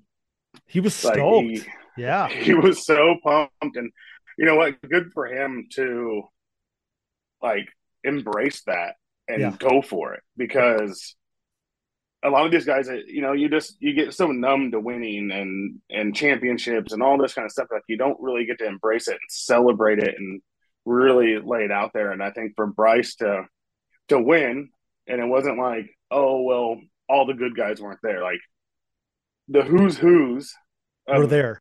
all these sports were there. And so I think that was, and I grabbed a hold of him and I'm like, dude, enjoy it. Like, you don't know when you're going to win the next race. You may never win another race. And obviously I didn't tell him that, quote, but like just speaking, like, we don't know. So you got to enjoy it. Like, I've really emphasized on myself to start enjoying some of these accomplishments that we've gotten to accomplish over the last couple of years. But like this year, I've really focused on me personally enjoying the moment of reflection. Like, Joel wins the championship, like so much hard work, like goes into that, the whole crew works with him tirelessly and making sure, the Quadgrass Nations thing. And then like this Huevos race, the, Bryce and Neil winning the GNCC championship, like that's been my baby since, I started doing suspension pretty much with Bryce. And, we started so many years ago and worked our butt off to get to this point. And it was something that I told him when we first signed him. He asked me, why me and not like go after Walker or someone else. And I said, Bryson, I feel that you have the capability and the means to win a championship. And for us as a business and me personally, I don't buy championships. Yeah, could I go out and get Walker and be guaranteed a championship, or go out and, we build championships. We don't buy them. And he come over the finish line and we were waiting and he was going to the podium. He comes over the finish line and he's going to, and there's all the hype, everyone's around. And he walks over to the side of me and we're waiting to go onto the podium. And he says, that's right, we build championships. And I'm like, you remember that? And he tells it to me all the time. But in that moment, like, it was incredible that he remembers that. And like, he's like, man, like, you believed in me from the get-go and we built something, and to be there. So, just an awesome, awesome time. As the #1 podcast in ATV racing, it's only right that we partner with the industry leaders in suspension tuning. Insert Impact Solutions. Impact Solutions is a full-service ATV and side-by-side suspension center specializing in the revalving and service of your motocross and off-road suspension. With over 25 years of elite-level knowledge, experience, and testing with riders of all ages and ability levels, Casey Greek, Jay Goebel, and the Impact crew strive to exceed clients' expectations for service and setup. Impact Solutions is the official Elka Suspension Service Center of the United States, offering unmatched product knowledge and experience. Whether you're in need of service, parts, warranty, sales, or technical support, Impact Solutions has you covered. Head over to ImpactSolutionsATV.com or give them a call today. We interrupt this program for a special news bulletin. The following message is brought to you by Manscaped.com. The Manscaped engineering team has outdone themselves this time, creating the Lawnmower 4.0 trimmer, now available for purchase in the US and Canada. Join over 2 million men worldwide who trust Manscaped, an official sponsor of the Digging Deep ATV MX podcast, with this exclusive offer of 20% off and free worldwide shipping with code DIGGINGDEEP20 at Manscaped.com. I'm one of the first people to try the new 4.0 and I am blown away. This thing is next level. What sets this trimmer apart from all the rest? The Lawnmower 4.0 gives you the ability to turn the LED spotlight on and off when needed for a more precise shave. It features a new multi-functioning on-off switch with travel lock for those of us who like to travel. And my favorite, the new trimmer allows you to customize your trim with 4 different guard lengths, an upgrade from its predecessor that only featured 2. If you're listening, you know that good tools are a must, so wait no more to get the best tools for the job. Get 20% off and free shipping with code DIGGINGDEEP20 at Manscaped.com. That's 20% off with free shipping at Manscaped.com by using code DIGGINGDEEP20. Hey everyone, this is Larry Mills, president of DP Brakes North America and proud partner of the Digging Deep ATV MX podcast. We at DP Brakes are a longtime supporter of ATV racing and the world leader in sintered brake technology, dominating the ATV world for decades by supporting the best four-wheeled racers on the planet. This year's lineup includes Jeff Rastrelli, Mark Baldwin and Baldwin Motorsports, Ford Brothers Racing, Nick Janusa, and many more, including Mr. Digging Deep himself, Cody Jansen. Plus all the top 17 GNCC pros such as 7-time champion Walker Fowler, Bryson Neal, Hunter Hart, Cole Richardson, Jared McClure, Adam McGill, and previous champion Chris Borich. These top riders continue to appreciate the high performance and impressive durability that their DP brakes have to offer, products that ultimately help place them on top of the podium week after week. DP brakes are available through www.dp-brakes.com, or you can purchase them through your local Parts Unlimited stocking dealer, or you can even message us, myself, Larry Mills, or DP Brakes on Instagram or Facebook. And if you have any questions about product or sponsorship support, please ask us. We are waiting for you. Join the best ATV riders in the world equipped with DP Brakes, and have a great year, everyone. Nearing 2 decades into the brand's existence, Factory 43 is back and better than ever, continuing to make major waves in the ATV world. For the 3rd consecutive season, Factory 43 is the official aluminum parts choice of the Phoenix Racing ATV team, providing their state-of-the-art Evo Nerf bars, MX-style front bumpers, and grab bars for 2-time champ Joel Hetrick. If you're in the market to upgrade your Nerf bars, bumpers, or grab bars, head over to Factory43ATV.com to see their full line of industry-leading products available for all makes and models. Head over to Factory43ATV.com today. Success in the ATV MX world is similar to what creates financial success as well. The right people, the right advice, and more importantly, hard work and the benefit of an ongoing relationship as situations change and adversity is experienced. Do you have the right financial advisor to help you reach your goals? Haymauer Financial Group can create a personalized, goal-based plan to help your family prepare for whatever life brings. Call me, Scott Haymauer, at Haymauer Financial Group, a private wealth advisory practice of Ameriprise Financial Services, at 920-338-8150. That's 920-338-8150. Offices located in beautiful De Pere, Wisconsin, with registrations and clients nationwide. We talk about this all the time on these shows that, when you're Joel Hetrick or you're even a Impact Solutions, you guys win a lot of races, you win a lot of championships, but that's not necessarily, even if you expect it, you can't take it for granted. Like that appreciation or living in the moment for it, not just looking to the next thing, is something that that's what you do it for. So that's such a great message to touch on there, Casey. But with Bryce, man, after he passes Joel, wins the finale, the video is absolutely epic. Like you said, they both are getting buck wild. Bryce hangs on and makes it happen. Everyone is going nuts, which is crazy. And I truly think that we're going to see, Bryce Ford next year, a Bryce Ford that is, really going to try to compete with these top 2 guys. I think that obviously we've seen that this is the off season of Bryce Ford at this point. I feel like, and I'll talk to him about this when we have him coming up on the show here. But exact opposite of what we saw last year, right? Where last year it seemed like things were almost up in the air. He admitted as much. And this year, he's got to be gung-ho because he has all the wind in his sails right now heading into 2023. And I think there's no doubt just on how happy he is, how much he's living for this, all the excitement surrounding him, even these are off-season races, but we're still seeing him take steps. And I think that that's just going to bode so well for him going forward that I think that there's no doubt we see him grab another gear. There's no doubt in my mind at all. Yeah, and I think for Bryce, what a turnaround. There were some lows, mid-season this year, and obviously all the bullshit that we've talked about 100 times. Yeah. But a turnaround of an off season for him, and his vibe is just super good. And I think what he accomplished at Quad Crescent Nations, and I haven't really talked to him about it, but I've talked to with his dad about it. I think that winning that moto was what he needed to bode the confidence to go to the next step. Mm-hmm. And, there was never a doubt in my mind pretty much the whole day, say the Webwist race. I kind of had visioned that it was going to be Joel and Bryce in the final.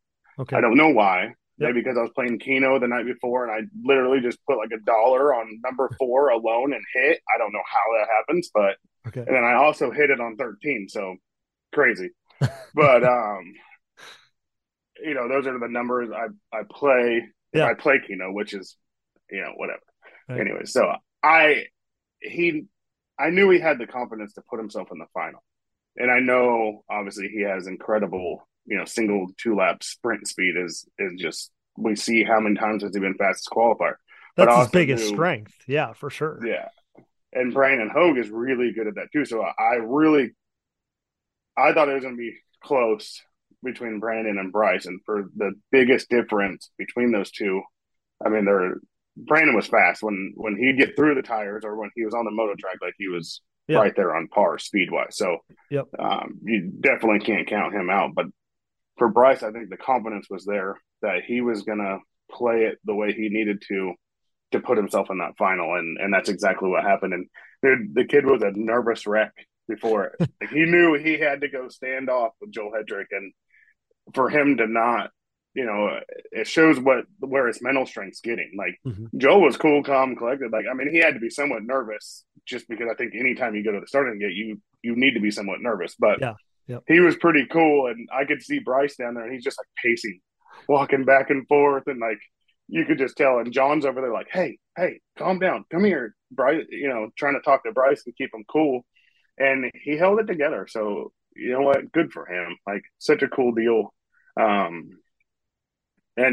an awesome, trophy to hang on the wall in that sense, that big check and stuff. He's like running around dancing with it, just having a ball. And, good for him.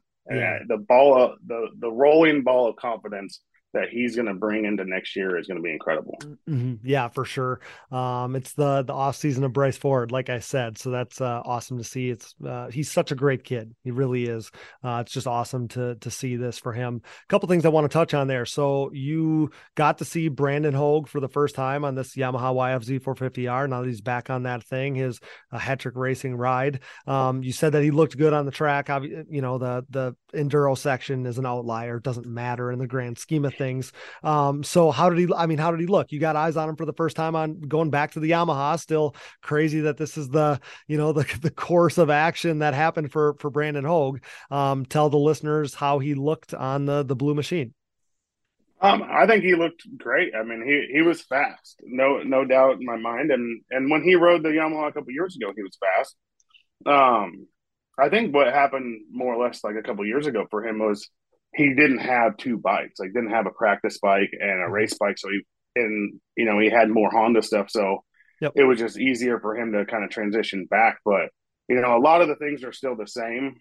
Tim Dentling's doing the motor work and are the head and stuff and the tuning for the Yamaha now. So, I think it was pretty comfy switch for him because he was already familiar somewhat. So, yeah, I mean, he looked like Brandon Hogue. I mean, no doubt in my mind, like the kid's going to be fast. He's going to be there next year and be in the midst of this battle for sure. Awesome. Yeah. I wanted to at least get a comment on that because I think a lot of people are watching that whole situation, have been throughout, because he walked away from a really good gig for something that he thinks is possibly going to be better, has potential to be better. So obviously needed to touch on that. And then something that you kind of touched on briefly earlier is the fact that Joel Hetrick, it's amazing that he even had a quad to ride. Like you said, everything just worked out where, the guys at the shop, hammered out, getting his practice bike ready. And then, Fords are waiting, which is another awesome thing, right? They just do so much for so many people, so many great things in the sport are thanks to them stepping up and just trying to do anything they can to help. So they're kind of waiting so Joel's bike can get thrown in their rig and get brought out there and stuff. But man, just wanted to take a second to give everybody credit that, kind of got Joel Hetrick a quad out there and a quad to ready to ride for that event. Cause obviously you don't have Joel Hetrick at that event, arguably the fastest man on the planet, the biggest name in ATV racing, current ATV racing at this point, reigning champ. That event wouldn't have been the same without Joel Hetrick. So credit to everybody involved. After obviously we saw, like you said, Joel and Grayson Eller's bikes being stolen in Texas there. What a heart-wrenching thing, but credit to everybody involved to get Joel out there yet, because though it's a devastating blow, obviously for that whole team and that effort and Joel, his whole family, everything like that. But the fact that he was still able to get out there and compete, I feel like that probably, weathered or dampened the blow at least a little bit. Yeah, for sure. And I mean, obviously, if he would have won it, I think they probably would have all forgot all that stuff ever happened. And it seemed so seamless and it was so easy that it all happened. But yes, there was a lot of hard work behind the scenes, a lot of stressful times for them. I know Gary had to grind like super hard to get that bike finished up so they could get it loaded. And then, they had to have a guy basically just drive all night, the rest of that day and all night to get the thing to the middle of Texas, which was, technically only halfway there. Right. Yeah. And when David was pretty much already there by this point, when the bike was getting delivered, David had drove the truck and trailer that ended up getting broken into. Yeah. So, lots of hard work. And, I think you kind of nailed it, or I know you nailed it like perfect on, giving the shout out to what really went on behind the scenes. It looked like it was all easy from the front, but it was definitely a lot of hard work. Well, I think that's why I wanted to comment on it is, Joel Hetrick just ends up at the event and he's riding a Phoenix Racing Yamaha, but at the same time, like you said, so much goes into it to make that happen. I just didn't want to overshadow the fact that, a lot of people and a lot of work had to go into getting this machine out there and getting it ready and all these things. So that's amazing, but it's also like, it's mind blowing as to that whole thing happening, right? Like if I was able to kind of read through the pictures and stuff, I mean, did they really like drag a car out of the way to get the back of that trailer open? And then there was other quads in there. Wasn't Brad Riley's quad in there as well? And that thing didn't end up getting taken, but the Phoenix Racing quads did. I mean, just there's so much surrounding that whole deal that's like, man, how does that happen? Yeah, it was crazy. So Galata's bikes were in there too. So there was two of Galata's bikes in there, and they were in the very front of the trailer. And then there was, I believe it was Grayson's bike, and then Joel's bike, and then Brad Riley's. Yeah. But Brad brought a Honda, Yep. and he didn't have the tether in the kill cord or the kill switch. Okay. And so from theories and talking with David, obviously David's seen the whole scene firsthand, so he could see what had happened. Yeah. They drug Brad's bike out and tried to start it. It wouldn't start, so they went to the next one, had a key in it with a tether. They turned the key, fired the thing up, and took off. They grabbed the next one, which David's seen the video. I've never seen the video, but so, it's very obvious, like, this is what ended up happening. They grabbed Grayson's bike. So there is a surveillance video of this whole thing, though? Yeah, from what I've been told. Got it. Okay. Go ahead. But you can't tell who they are. Of course, and yeah. And they got the license plate of the vehicle that pulled the vehicle out of behind the trailer so they can get it open. Yeah. But that vehicle was stolen also. So they got no info on who they were. The actual criminals. Got it. But so then they pulled Grayson's out, and so they took off on Grayson's, took off on Joel's. There was three guys. And then someone had to drive the vehicle that they were in. So they took off in that and just left the trailer, everything wide open. David come out in the morning to leave and walks out to his trailer that the door's open, bike sitting outside. His boots and gear were all sitting on the Nerf bar. Like, they didn't take anything else but just those two bikes and were gone. That's crazy. So obviously that's all of our biggest fears, right? Like, typically, I've always tried to back up to one of the light poles, right? But that's always obviously not always an option. So you park with a vehicle, right outside that door. So to think that they towed a vehicle out of the way and they're trying to start these quads and all these things, to think about like the noise, and that's such a ballsy thing. It's such a crazy thing to wrap your head around. So that's my biggest fear. I can't imagine David walking out and seeing this, right? I mean, that's just blows my mind. So, when I'm seeing the pictures and I'm trying to make sense of this, I'm like, well, like it seemed a little fishy, like an inside job or something, being that those are the quads that were stolen, but it makes perfect sense now. The fact that, Brad Riley's tether wasn't in his Honda was probably what saved that quad from being stolen. And that's a crazy thing to think about. Obviously good fortune for him, terrible fortune for the Phoenix Racing guys and on all of us on Yamahas. I mean, that's probably the reality of it. Yeah. And it's not like, we know how hard it is to get parts and components to build machines. And that's when David called me, he's like, hey, get some shocks on order. I'm like, that's what you're worried about right now? He's like, well, I just know how hard it is to get everything. Like, this is the day it happened. And he's like, it is what it is. Like, obviously he's pissed and bummed out. That was Joel's actual championship quad. They're going to ride it for this race, and then they're going to put it in the shop on display. And so, you can build another one or you can make another one look just like that one, but you still know that that's not the championship quad. So that really sucks. Yeah. But yeah, he's just like, whatever, like, we got to move forward. The world doesn't stop turning because this happened and we're going to go. And so he's like, I know how hard it is to get stuff. So let's just get everything started on order and start moving forward right now. I mean, he handled it well. I'll give him that. Like, when he called me, I was like, what? Why are you calling me when you have all this going on? But now, knowing why he called me, not like, why are you calling me in a bad way, but like, I didn't think I was the first person on his list to call and tell what happened. There was plenty of other people that I'm sure, blowing him up. And, I figured I'd just wait and call him later that night or whatever and talk to him about it once everything kind of went simmered down. But I don't know, I think it was like noon or so when he called me. Geez. I mean, so this is the thing I think about in these scenarios. And obviously, thieves are the lowest of the low, right? But, and obviously they wouldn't probably know this, but it's like, and obviously, like I've seen quads that are spray bombed, spray painted all black. You can tell it's a stolen quad. I've seen that, but it's like, what do you do with the thing? What can they do with it? Because anybody that knows anything, if they see this quad, even if it's spray bombed, there's stuff on that quad, there's parts on that quad that like you can't even buy. Right. So, I mean, it's like, what do you do with the thing unless you part it out? And even then, when some of these parts become available, you're going to be like, okay, well, you can't buy that, or, there's specific things to Joel Hetrick's quad. So it's like, in my mind, it's like either the thing's gotta sit under a tarp for 20 years, or, I mean, eventually this thing's going to show up. Like, it's not just somebody's TRX or somebody's YFZ that got stolen. It's a quad and parts that like aren't going to be mistaken as anybody else's. So I'm really curious to see how this is going to play out. I mean, the thing's they're probably just doing wheelies down the streets in Amarillo right now, like thinking nothing of it. And then someone's going to come by one day and see it, or they're going to get pulled over and then they're going to run the van.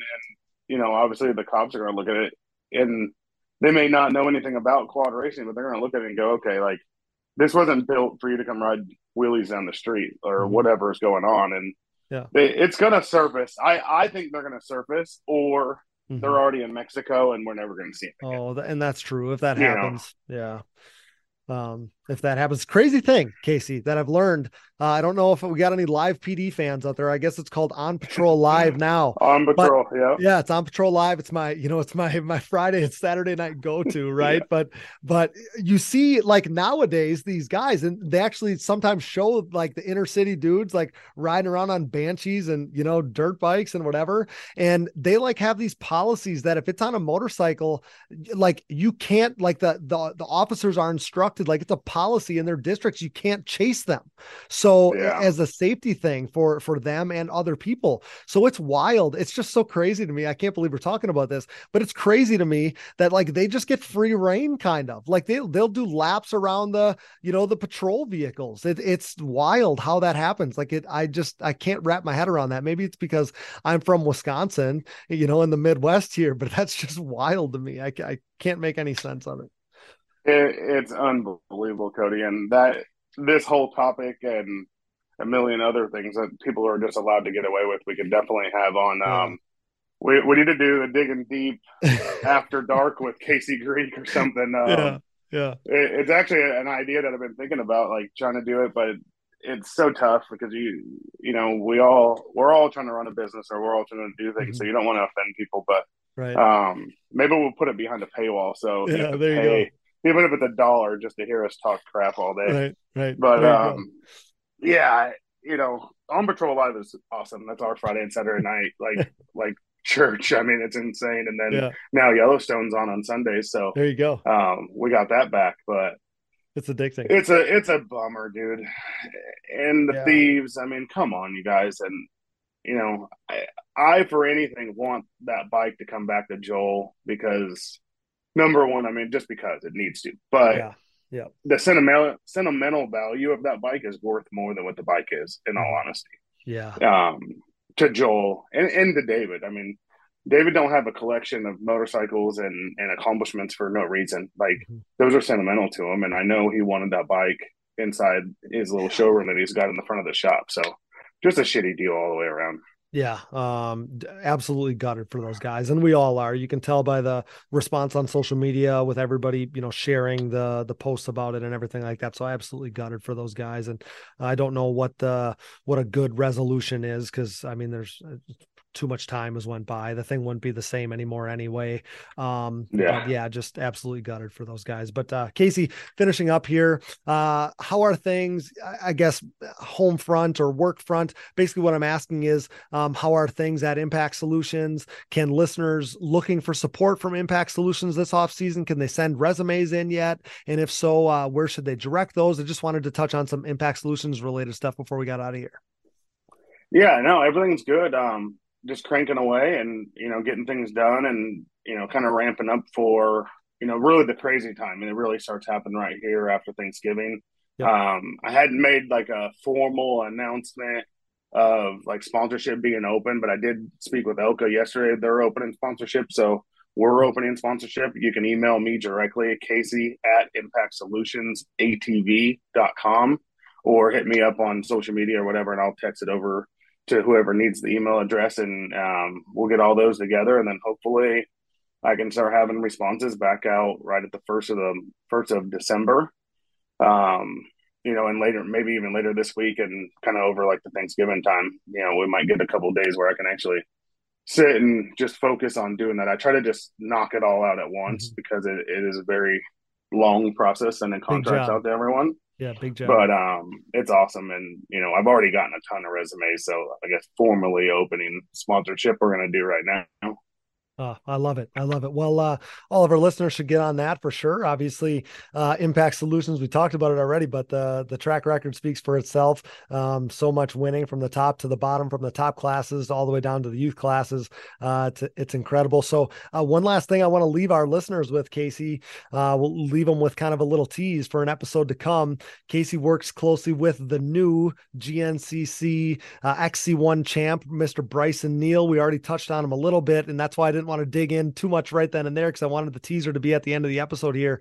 But we're going to have Bryson coming up on the show here in the near future. So we're stoked on that, Casey. And obviously wanted to thank you for playing a major role in that. He's a guy that I told you, I mean, we have so many overlaps, right, with CST and Impact and all these things. So he was a guy that I wanted to talk to. I think he's a guy that probably listens to our show, at least from watching kind of his social media stuff and interactions with our social stuff and whatever.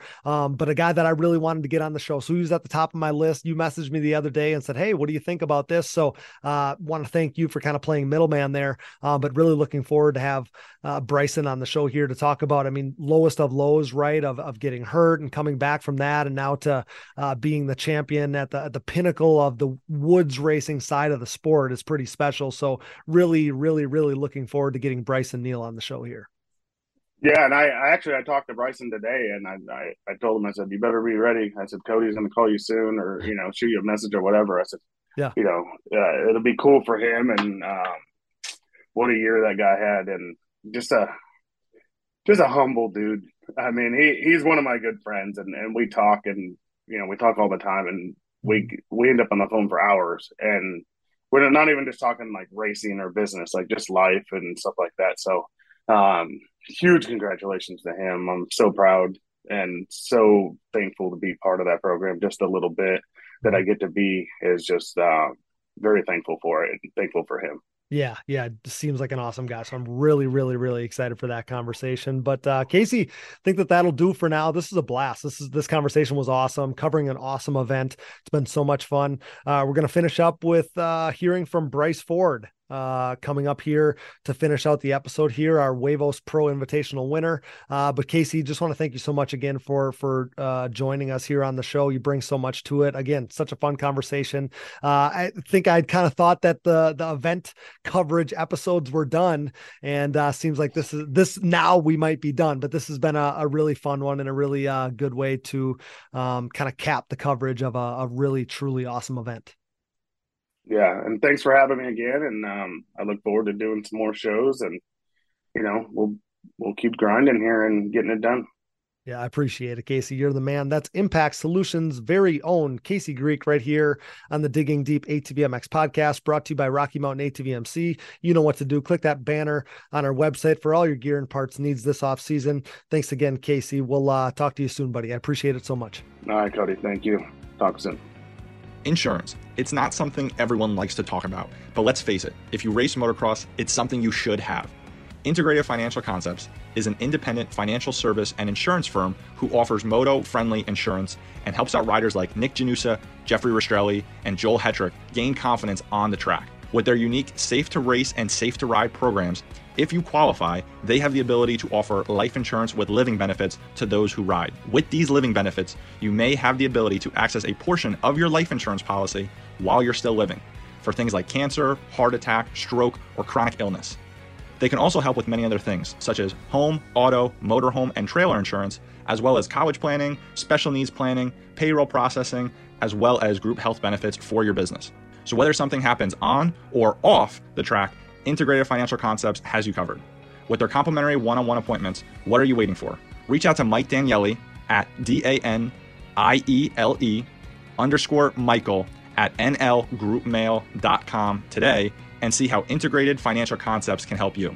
Living benefit riders are supplemental benefits that can be added to a life insurance policy and are not suitable unless you have the need for life insurance. Riders are optional and may require additional premium and may not be available in all states or on all products. This is not a solicitation for any specific insurance policy. Just like the sport of ATV motocross as a whole, our Digging Deep community is brought together by the love for racing that we all share. Our sport is compiled of many great people, and leading that charge is the Launderville family at Launderville Steel Enterprises and Concrete Supply.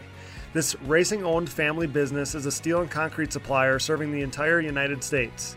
Launderville Steel is a full-service steel supplier of new and surplus steel, aluminum, and stainless steel products, headlined by the 4130 chromoly tubing and plate used in the building of chassis for ATVs and UTVs, off-road truck racing, late-model dirt and pro tractor pulling series, drag racing, and more. Launderville Steel loves their racing just as much as we do, but don't forget about their concrete division as well.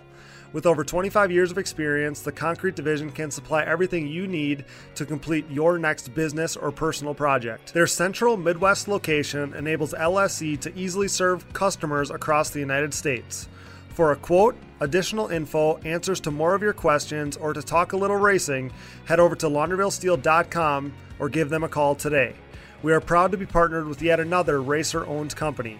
Thank you, Launderville Steel Enterprises and Concrete Supply. Here at Digging Deep, we have an obvious passion for ATVs and pridefully enjoy sharing the sport's history. Since 2019, when the podcast was born, we've been working to partner with individuals who share our passion, but one man and his vision had been missing from our partnership group. Until now. When it comes to the sport's history, the hallowed grounds of Binky's Forever ATC Museum has it all. Binky Tapscott's mind-blowing collection of 3- and 4-wheelers has preserved history by spanning all makes and models, from Honda 3-wheelers in chronological order to unique builds that shaped ATV racing as we know it, like Doug Gust's iconic DRZ-powered hybrid thumper and everything in between. There's no denying Binky's passion, a passion that we certainly relate to here at Digging Deep. Binky's goal is to share his amazing collection with fellow enthusiasts by making his prized possessions accessible to the public via scheduled visits. Follow Forever ATC Museum on Facebook and watch foreveratc.com for further updates on possibly getting a chance to see Binky's Forever ATC Museum for yourself. We are proud to welcome Binky's Forever ATC Museum to the Digging Deep family. Evans Waterless Power Sports Coolant. The best power sports coolant on the market, Evans prevents overheating and boilover, so you need not worry about harming your engine or suffering a premature end to your ride no matter what the conditions. Designed for use in ATVs, UTVs, motorcycles, and other power sports equipment, when conditions are at their worst, Evans is at its best. Upgrade to Evans now to avoid overheating and boilover next time you hit the track or trail. Use discount code DIGGINGDEEP20 at checkout to save at evanscoolant.com. Thanks for listening, and remember to support our partners. Now back to the show. All right, guys, back here on the Digging Deep ATVMX podcast, and tonight's final guest has been on an absolute tear, a podium finish to end the ATV motocross season, put Team USA on his back to help win the Quad Cross of Nations for our great country, and now he's $10,000 richer after winning the Huevos Pro Invitational, brought to you by Integrated Financial Concepts and their Safe to Race and Safe to Ride insurance programs. Say hello to Mr. Bryce Ford. Buddy, you got to feel like you're on top of the world right now. It just keeps getting better. Yeah, it felt amazing going to Vegas and getting to race that race, and then winning it the way I won it was definitely crazy, but I'm excited to talk about it, and thanks for having me on. Yeah, I always love having you, pal. But yeah, the race looked amazing. That final was something else. The video is epic. It'll live on forever. So we all know about that last lap pass to beat out Joel Hetrick, and we'll get into that, of course. But take me through your thoughts when you show up to this thing. You see the track, you see the enduro section. I would have to believe maybe a little pressure or anxiety or something along those lines comes with knowing that like this is different than what we're all used to.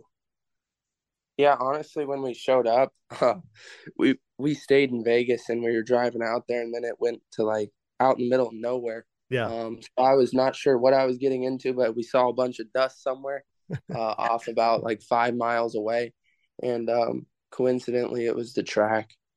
We show up, the track had no water on it. They were just putting in the logs and tires because the event got moved to locations. Yeah. So when I showed up, I race motocross. I've never seen logs or tires on a track. So I was shocked. I wasn't super nervous about it because I've never truly even hit that stuff. So I was like, it's either going to go really good, I can get over them, or I can't, Yeah. So they get the logs and tires ready. We have a riders meeting, and Wes brings us out there for practice. And I think Max Lindquist was the one to hit it first on the bigger side. He struggled for a minute, and I was like, I'm glad I didn't go first because Max, he's a great motocross racer, and I feel like our IQ and like motocross skill is very similar. So to see him struggle, I was like, this might be a little bit harder than I anticipated. I went up. I couldn't get over it at first. It took me 5 tries. I had to get off, push the bike back, dump the clutch again. We saw some videos. Yeah, I ended up getting over it. And then they ended up filling it in a little bit to make it a little easier. In which that was on the left side. And I got a little excited once I got over the first tires and later in practice, and I like seat bounced a log and my front end started diving and I endoed. And I was the only one to wreck on the day, but hey, it was all fun. And then I don't want to go into too much yet, but yeah, it was crazy when I first showed up. I didn't know what to expect. And then I saw those big tires. Like I said, it wasn't truck tires.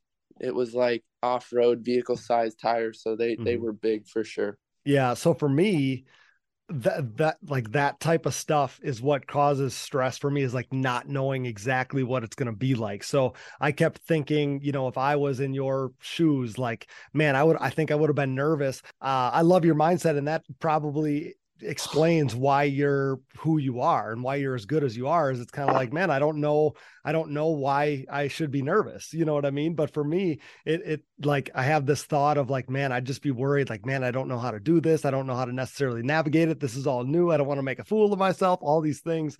And yeah, it's funny how it all worked out. But at the same time, I mean, there's no real pressure. It's not like an ATV motocross national for all the marbles, right? It's not your job. So, it's a one-off fun event. And Casey told us, like, and we know the event changed locations and all that stuff. We got into that with Wes and Casey, but Casey told us you weren't even sure you were going to go to this thing as it kind of got closer to happening. Yeah, no, for sure. That's the thing, is like before the races, everyone knows like it was planned to be at Prim or whatever. And then all of a sudden the event changed, and I wasn't sure, if the race was going to be, worth it to go to. But hey, Wes made it all happen. It was a super fun event. And, to get the opportunity to race for $10,000 for me is something I've seen before in past years for other pros, but I've never got the opportunity to race. So yeah, to be able to, get invited to something like that and honestly win the event, it was really special to me. Like you said, it's not like an ATV race. It was a little bit different. For me, it should have been more pressure because money is, at the end of the day, I feel like, what really pushes me in racing. But no, it was awesome. The whole atmosphere, the event, like he had a concert there, band there playing. Like it was really cool to see. And just to see like Wes put so much effort and money into an event that, you know, really yanked him around for a little bit. But to see him pull it off, it was really awesome. Yeah. I mean, and then in my mind, like to think that he creates this big event. There's all these old pros there, these legends, all this stuff, cool event, all this hype, all the posts, all these things that he did to bring it together. And then to be the guy that stood on top of the podium is a pretty special thing. So take me through the racing leading up to the finale. Like I said, we saw some videos. I think the videos I saw were from practice with you taking on the enduro section and stuff. But who did you have like to go up against in the brackets leading up to the finale? Give my listeners the lowdown on that. Yeah, so just before that, we had to do qualifying, and it was going to go from like first place races 16th place, you know, like a bracket goes. But so we were qualifying, and we were all wondering how we were going to do that. And I guess at the other place he had E-score there, like a live timing. But he had to do it off a stopwatch, and I yard sailed it in practice on the left side on the small tires, but the left side was the faster side. So in qualifying, I took the right side just because I felt confident that I could make it through. So that was like, you know, a guaranteed decent time, not, you know, the fastest of the day. But I ended up losing to, it went Joel Hetrick, Max, Walker, or John, and then me. I got fifth, which was honestly, you know, not great for me, but what made it like really cool is that I lost to John Natale, because like growing up, I got to ride with him a lot and do, you know, train and see what he did. And to see him come out of retirement, probably hasn't rode a quad since he retired, get on a YFZ, something that I know he's never rode, right, and beat me on my own bike. I was like, you know, this is like frustrating, but this is like from growing up, this is John Natale. Like this is what he did. And that was super special to me. It really sucked that we didn't get to race each other, but it would have been super cool if we would have went like I would have got first or he would have got first and we would have raced in the final. But so I qualified fifth. My first race, I raced Brad Riley, and nothing against him, but he looked like he was struggling in practice and qualifying.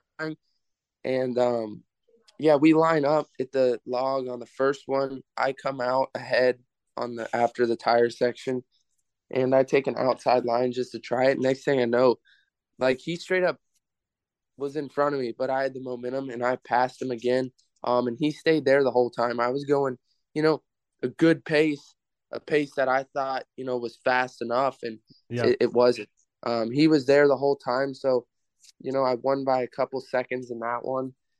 And then in my second race, I had to race Max. And if you were there, you would have seen how crazy that was. He got to race Jeremy Ladone. We heard it was wild. Yeah. Yeah. And I know there's like me and Max are big competitors, but honestly, like an event like that, it was sort of like the nation's thing for me. You know, I really want to see the motocross guys do good. Pulling for your guys, of course. Yeah, Max starts, he stalls it on the tire or something, and he catches up a little bit, and then they get back through for the second lap. He flies over the front. He loses another 10 seconds probably. Last turn, he makes an insane pass, which was awesome. So we got to race each other. I got a decent, you know, jump through the first set of logs and pretty much just rode consistent on the motocross part. And was just like the logs were make or break. Like if you didn't make it through the logs and tires, you were in trouble. So I just made it through those good twice, and ended up beating him. And then pretty much going into it was Walker and John, and I was like, you know, hopefully I get to race John, but also Walker Fowler to me is like the Chad Wienen of GNCC. So of course that's a big deal. So Walker won, and I was pretty much like, if you beat him, you know, it like you don't have anything to lose. So, you know, I knew it was going to be tough for sure. He was leading me. He was beating me for the first lap of the race. And I'll tell you what, I was getting roosted with those rocks, and I wasn't like mad at him or anything, but I was I was heated that I was getting hit, It's aggravating. That roost, because it was a little chilly there, and the roost like honestly hurt pretty bad, and I was like, all right. And then I ended up catching him, and in the second lap he made a mistake in the log part. Okay. So I ended up passing him and getting the win there. And then just sitting on the gate for Joel's race, it's like, it is what it is. This is Joel Hetrick. I know he's going to hit the tires as fast as he can. Yeah. People probably, I don't know what they think about me, but I'm going to wreck trying to do it. So we go up the first time. He takes the better side because he was the fastest racer. Okay. He took the left side. He got through him. On the right side, I had a brain fart, and I just ran straight into the tires, but somehow popped my way over. And then on the second lap, he was in front of me, and I guess he made a mistake. I saw in the video. And I pretty much got over the first log and dumped the clutch, shot over the tires, almost went over the front, dumped the clutch again, held the gas, almost fell off the back. Yeah, almost did a Superman. Yep. Yeah, pretty much. And then once I got through there, I looked back and I really didn't hear anyone around me. So I was like, am I like confused, or is he like way in front of me, or what's going on? I look back, I don't hear anyone. Next thing I know, I turn the next corner and it's a long straightaway. And like there's multiple people that cheer me on, standing on the track, like go slow, like be smart, because something happened. And I'm like, wow, like this is really kicking in. Next thing I know, I look down and my heat light's on. My radiator had a hole in it all day, and we were just adding coolant. But I was like, no, please don't, overheat or anything. Oh gosh. But pretty much I made it through, and I won the race. And then, I've always thought about like a celebration when I win, but I just went to pulling the front brake in and holding the throttle. Yeah, and those I love it. Those mud tires were throwing some powder around. Yeah, but no, it was insane. Just to, be around all those people and the legends of that race. John Natale, Walker Fowler, just all of them, Brad Riley, everyone there. It was awesome. I would never, if I got the opportunity to race that event again, or if we could make it happen, that would be super cool. And to see if we could get even more racers there. I know originally that was the plan, but it didn't work out. But yeah, it was insane for me. Earlier that day, I was at the Bellagio and I won $3,000 on a slot machine. So we started the day out good. My head was good. So pretty much in one day I made $14,000. Nice. So if we ever have a race in Vegas, you best bet I'll be there. I love it. What a perfect day for you, man. But that last lap pass on Joel Hetrick and the video that goes along with it, that's something that will never be forgotten. The full send in that section is amazing. And then the shots after the race of how hyped you are, and you can just see it in your face, right? And I saw your mom's video of like, oh my God, like Bryce just won $10,000. Like, man, it's just so cool. So definitely worth the trip for you, and you crossed the finish line as the winner of this thing, the event that everybody wanted to win. And you just had to be over the moon. Like I said, I mean, you could see it in your face how cool it was to win this thing. And I don't know how much like you would have been into Huevos when you were growing up, because you're younger than dudes my age or whatever, but to win the Huevos Invitational race, this reunion for Huevos, that's got to be the coolest thing. That, I mean, I don't want to speak out of turn here, but that every ATV racer on the planet wanted to win that race. You got to be a part of it, and you performed and won that thing, and that's pretty freaking special. Even if it becomes an annual thing, Bryce, you won the first one.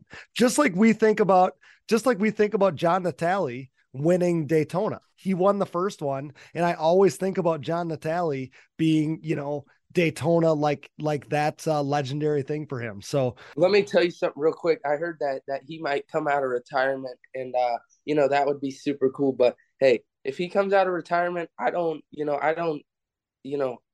he might win Daytona. That dude, I'll tell you right now, Cody, that dude, like, on my own bike that he's never rode, the suspension set probably way lighter than what he weighs. Yeah. He looked really good. Dude, he's a monster. Like, he's a monster. Like I was blown away. And John used to not be, really like super smooth with the bike, but like, he's matured and he's changed a little bit. Like he lets the bike flow a little bit more. Okay. So I was really impressed, honestly. Like if he came back, I would love to see it. And like, I would love to, honestly ride with him a little bit in the off season. But yeah, like you said about Daytona, I don't doubt if that dude comes back if he doesn't win it. I think I said to Wes earlier on this episode that, we always hear about Joe Bird saying he's coming back. He's coming back. He's coming back. John Natale, he's quiet about it and just shows up at a race like this on a quad that he's never ridden with 0 seat time and goes out and slays it. I mean, it's amazing.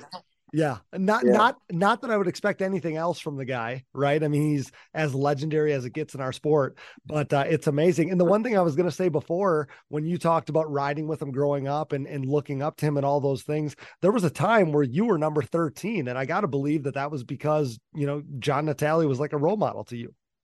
Yeah, no, for sure. And that's like something like John's always been a role model to me. And it's not necessarily just on the track or on the bike. It's like him as a person, just like the way he treats everyone, he's super nice to everyone. And just growing up around that, it's like, really opened my eyes. And like, if it wasn't for the people, the younger kids or, the families at the races, it wouldn't be possible for the pros to race. So just things like that he taught me. And it's like, yeah, that dude's definitely a role model for me. And if I try to replicate anyone, it's him. Yeah, he's the man. So shoot me straight here. So we know that you won that money going into the day. You win that money by winning the Huevos Invitational race. So shoot me straight. How much money did you lose or whatever at the casino afterwards, or did you play it safe and didn't even risk it? You took your chips and headed out.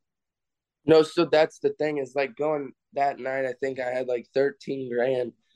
And I think because I can't play, so I told Izza what machines. Right, yeah. So she was pressing the button, but yeah, I went later that night and I played, or the next morning, and I won another $550, and then somehow got up to like $4 grand. But then I had some struggles. I got on roulette and I won some money, but lost some. But no, it was all good.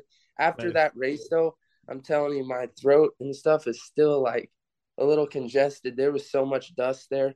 Sure. But pretty much after we went back to Vegas and I just went to bed.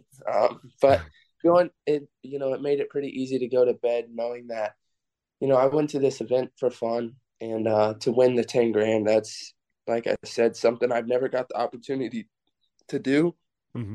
So to win that, it was special. And yeah, really everything like Wes Miller did for that event. He had an awesome group of people, an awesome crew to get that thing live streamed. A really good announcer. Like everything about the event was awesome. And I got to give it off to, Ian for the graphics. I don't know if you saw my dude, so but sick. I was gonna comment on that before, because if not, the rocks hurt, but it also like hurt me to think about that quad getting hit by the rocks, because that thing looks so cool. No, that's what hurt me when I flipped the thing in practice. I was like, no, the graphics. Yeah. Like, I don't care, what's wrong with me. I got a cut on my arm or whatever, but I can't scratch these graphics up. Yeah. But no, those graphics were insane. And just everything he did, I know he, does a lot for everything. And I know he was pretty involved in that event. And to see him fly out there and just support, me and in our sport, that's, truly, means a lot to me. There were just so many great people there, like Casey Greek coming, doing tires, helping us with suspension, like just wants to be a part of it. It really means a lot to me, and it was an awesome event. I would like to, go there and race at Works one day, but I definitely need some sprocket and rotor guards. Yeah, you actually said that to me before we hit record here, right? That you bent a rotor right at the beginning of practice. Is that what the story Yeah, was? so pretty much like I said at the start of the practice, like there was no dirt in front of the tires, so it was like literally drop the clutch, slam the tires, and hope you make it over. And that's what I did, but I kept getting stuck because I was like 70% committed, and then when it came to it, I was like, I'm scared. Right. And my brother was like, telling me, he doesn't really tell me often, but like usually with me, it's like calm down a little bit. Mm-hmm. But he was Yeah. like, Rarely, you got to go for it. hey, You got to go. rarely are you ever 70%, Bryce. Yeah. Yeah. So I was like, they were talking to me and I was like, Mark's like, you got to commit. And when someone usually tells me something like that, they're like not telling me, but telling me to go harder. So I'm like, you know what? I'm either going to wreck on this run and practice or get through it. And I made it over the big tires, but next thing I know, I press on my rear brake pedal and I have no brakes. And I'm like, oh God. Because at this event, it was like practice, qualifying race. Like there was not much of an intermission because it wasn't, 30-minute long motos. Right. Yeah. But Casey took the bike back. Mark wasn't, too big on that. But I was like, it was pretty important. This track, is really high speed into sharp turns. So I got rear brakes. Thank gosh it never bent again. But yeah, it was crazy. Yeah, what an awesome event to talk about. What an awesome weekend. A weekend that you're going to remember forever. And I've been calling it, Bryce. This is the off season of Bryce Ford. You're on a tear, like I said when we started this thing. And what a difference a year makes, Bryce. Last off season seemed like you were a little burned out. You kind of told us that on the show earlier this season. It sounded like you may not even go racing at one point. Things come together at the 11th hour, et cetera, et cetera. Fast forward to now, and as of mid-November, you could not have had a better off season to this point. And I got to believe that you're just so stoked heading into 2023. I mean, there's nobody right now with more wind in their sails than you. No, and that's the thing is like last year for me, like you said, was a struggle. Like I've said before, this is something I've done since I was 4 years old. And I don't do it for the money. I do it for, the joy and the fun, and it brings our family together. And it's been something in my life I've always done. So like I just really lost it last year because when you get in pro class, it's like the fun is, it's fun, but it's also like it's a business. And to not really make a ton of money at it and, train every day for it and just some of the things that you deal with, it is what it is. But yeah, like these last 3 months for me have really changed. Like ever since Loretta's, I've been, I feel like riding like myself. When I went to Europe, I didn't really stress. I believed in myself, and I did what I needed to there. The Huevos event, I really wasn't sure what I was getting into, but I was prepared, and then doing my thing there. But I feel like that really set me up well for these next 3 months for sure until I start riding again. Like, yeah, I've been working out 2 times a day. I feel like my legs, and my overall strength has gotten better. So I just have a lot of, motivation right now and feel to be better. And that's what, I need to do to be able to catch Chad and Joel. Yeah. It's just stay consistent because last year, I'll tell you, I was at 0.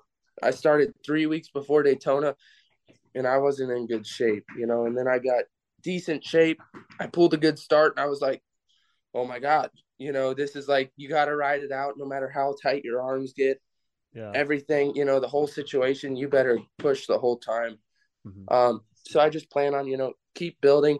I have a great group of people around me. I feel like we've made a lot of progress with my bike, so everything's going good.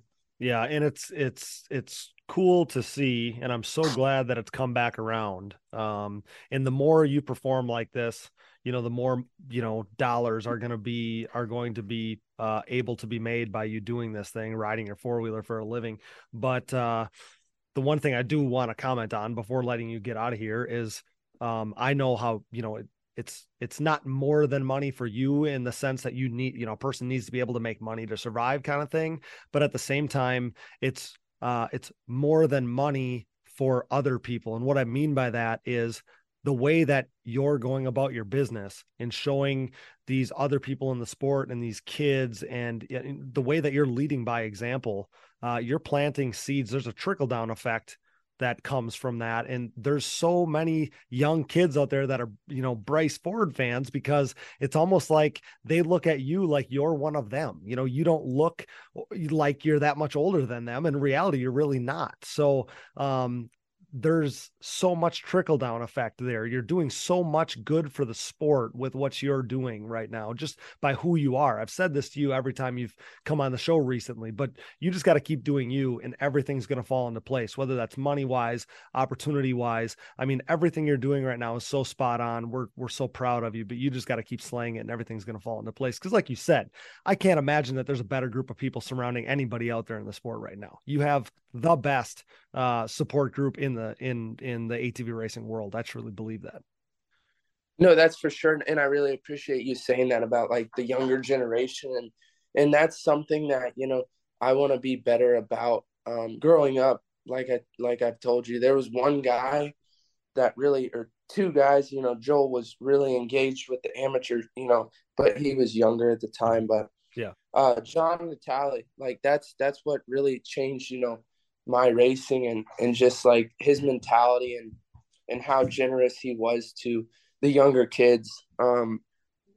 That's what, you know, pushes me. And it's not even like I'm trying to be, you know, different to the kids. Like these kids are the future of our sport. And I was there one day, and like I can name off 85% of the racers in those youth classes, because like I told you, that's what keeps the sport going. And those are, you know, that's a big deal.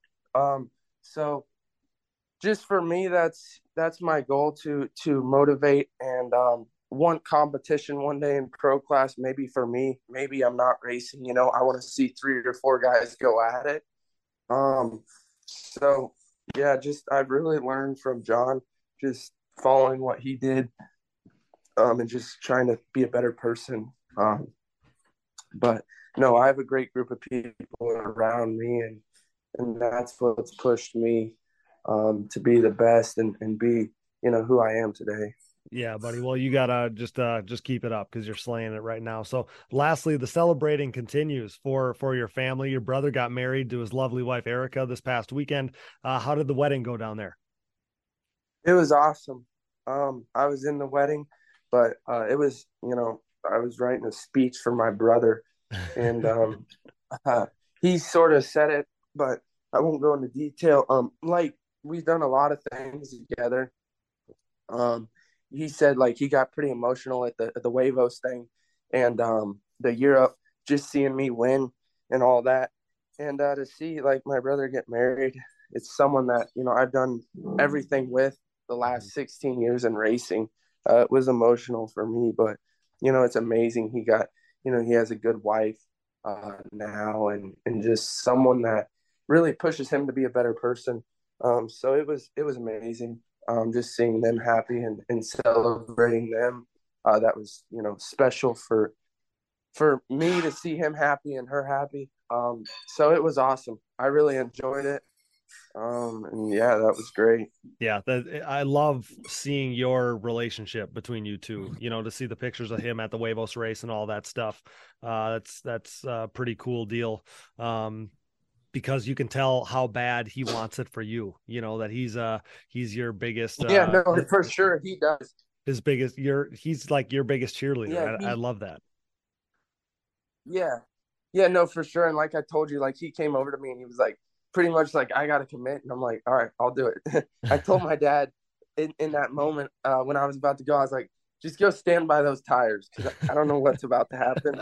Like, I don't know if I'm about to be 25 foot in the air and lawn dart this thing, but hey, we're going to try it.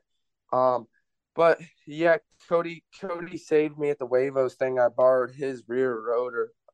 So if it wasn't for him, I would have been in a struggle. so he's looking for his pay cut. No, but it was awesome. I was gonna order mine. He keeps joking about he needs his cut. I was going to ask you about a cut earlier when you talked about Izza having to hit the buttons on the machine. So you got all kinds of cuts to figure out, I assume. But man, from all of us here at Digging Deep, we want to congratulate Cody and Erica, of course, the rest of the Ford family. But it had to be a sweet feeling for you to bask in the winning vibes for another weekend from that event the weekend prior. So congrats to you as well, man. What a performance, what a win, what a weekend. And then to get to kind of celebrate them while still, I got to believe you still had the good vibes flowing from the weekend earlier. That had to be a pretty great feeling. Yeah, no, it was super awesome. It's been a great 3 months. I don't know when Europe was because life's been moving so fast, but it's been great. The whole thing has been great. It's been amazing. And like you said, to see him get married and to be part of his wedding, it was special for me. Yeah. So yeah, pretty much. Yeah, it's been great. Yeah. Well, enjoy the off season, pal. Hopefully things slow down for a little bit now and you're able to take a little downtime to recharge the batteries before a big 2023. That's going to be super exciting. But man, I can't thank you enough for jumping back on here with me. I appreciate your time so much. We couldn't cover the event without talking to the winner, of course.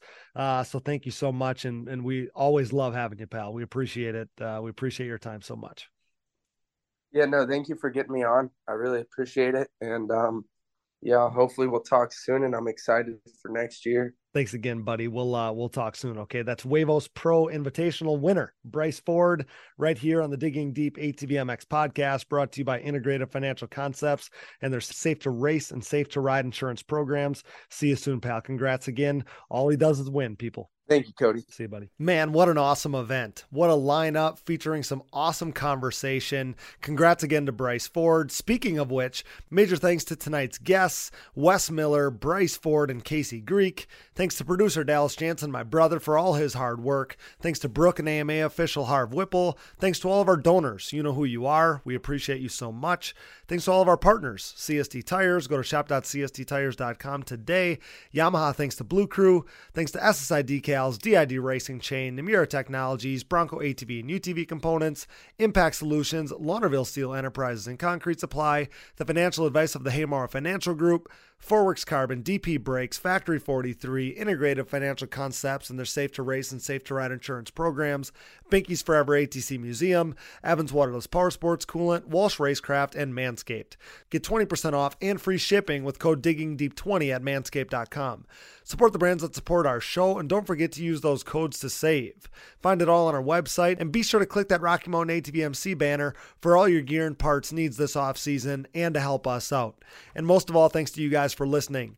All of our show merchandise is available at shop.diggingdeepatvmx.com, so check that out. And if you're looking for another easy way to help support us, visit our website and click the Patreon or Buy Me a Coffee buttons. This allows you to set up a one-time or monthly contribution to support our efforts. I'm always plugging the voicemail line. If you guys want to call in, talk about a show, a topic, ask questions, anything, we'd love to feature some of that stuff on the show. So that number is 920-569-3519. We want to hear from you, so give us a call. Follow the show on social media, Digging Deep ATVMX Podcast, and myself, Cody Jansen, for additional content, coverage, and more fun stuff throughout the off-season. You can find us on Apple Podcasts, Google Podcasts, Amazon Podcasts, Spotify, Stitcher, and more. Wherever you find podcasts, you'll find the Digging Deep ATVMX Podcast. All episodes, additional podcast providers, sponsor links, and discount codes, show merchandise, fantasy info, and more can all be found on our website, diggingdeepatvmx.com, so check that out today. Be a friend, tell a friend, please download, subscribe, rate, review, and share. And with that, for Wes Miller, Bryce Ford, Casey Greek, Brooke Catherine, Dallas Jansen, and I'm your host, Cody Jansen. Thanks for listening to and making us the #1 podcast in ATV racing with nearly 186,000 downloads last month in 97 total countries. Until next time, thanks for joining us in Digging Deep with the Stars of ATV Motocross. See you next time.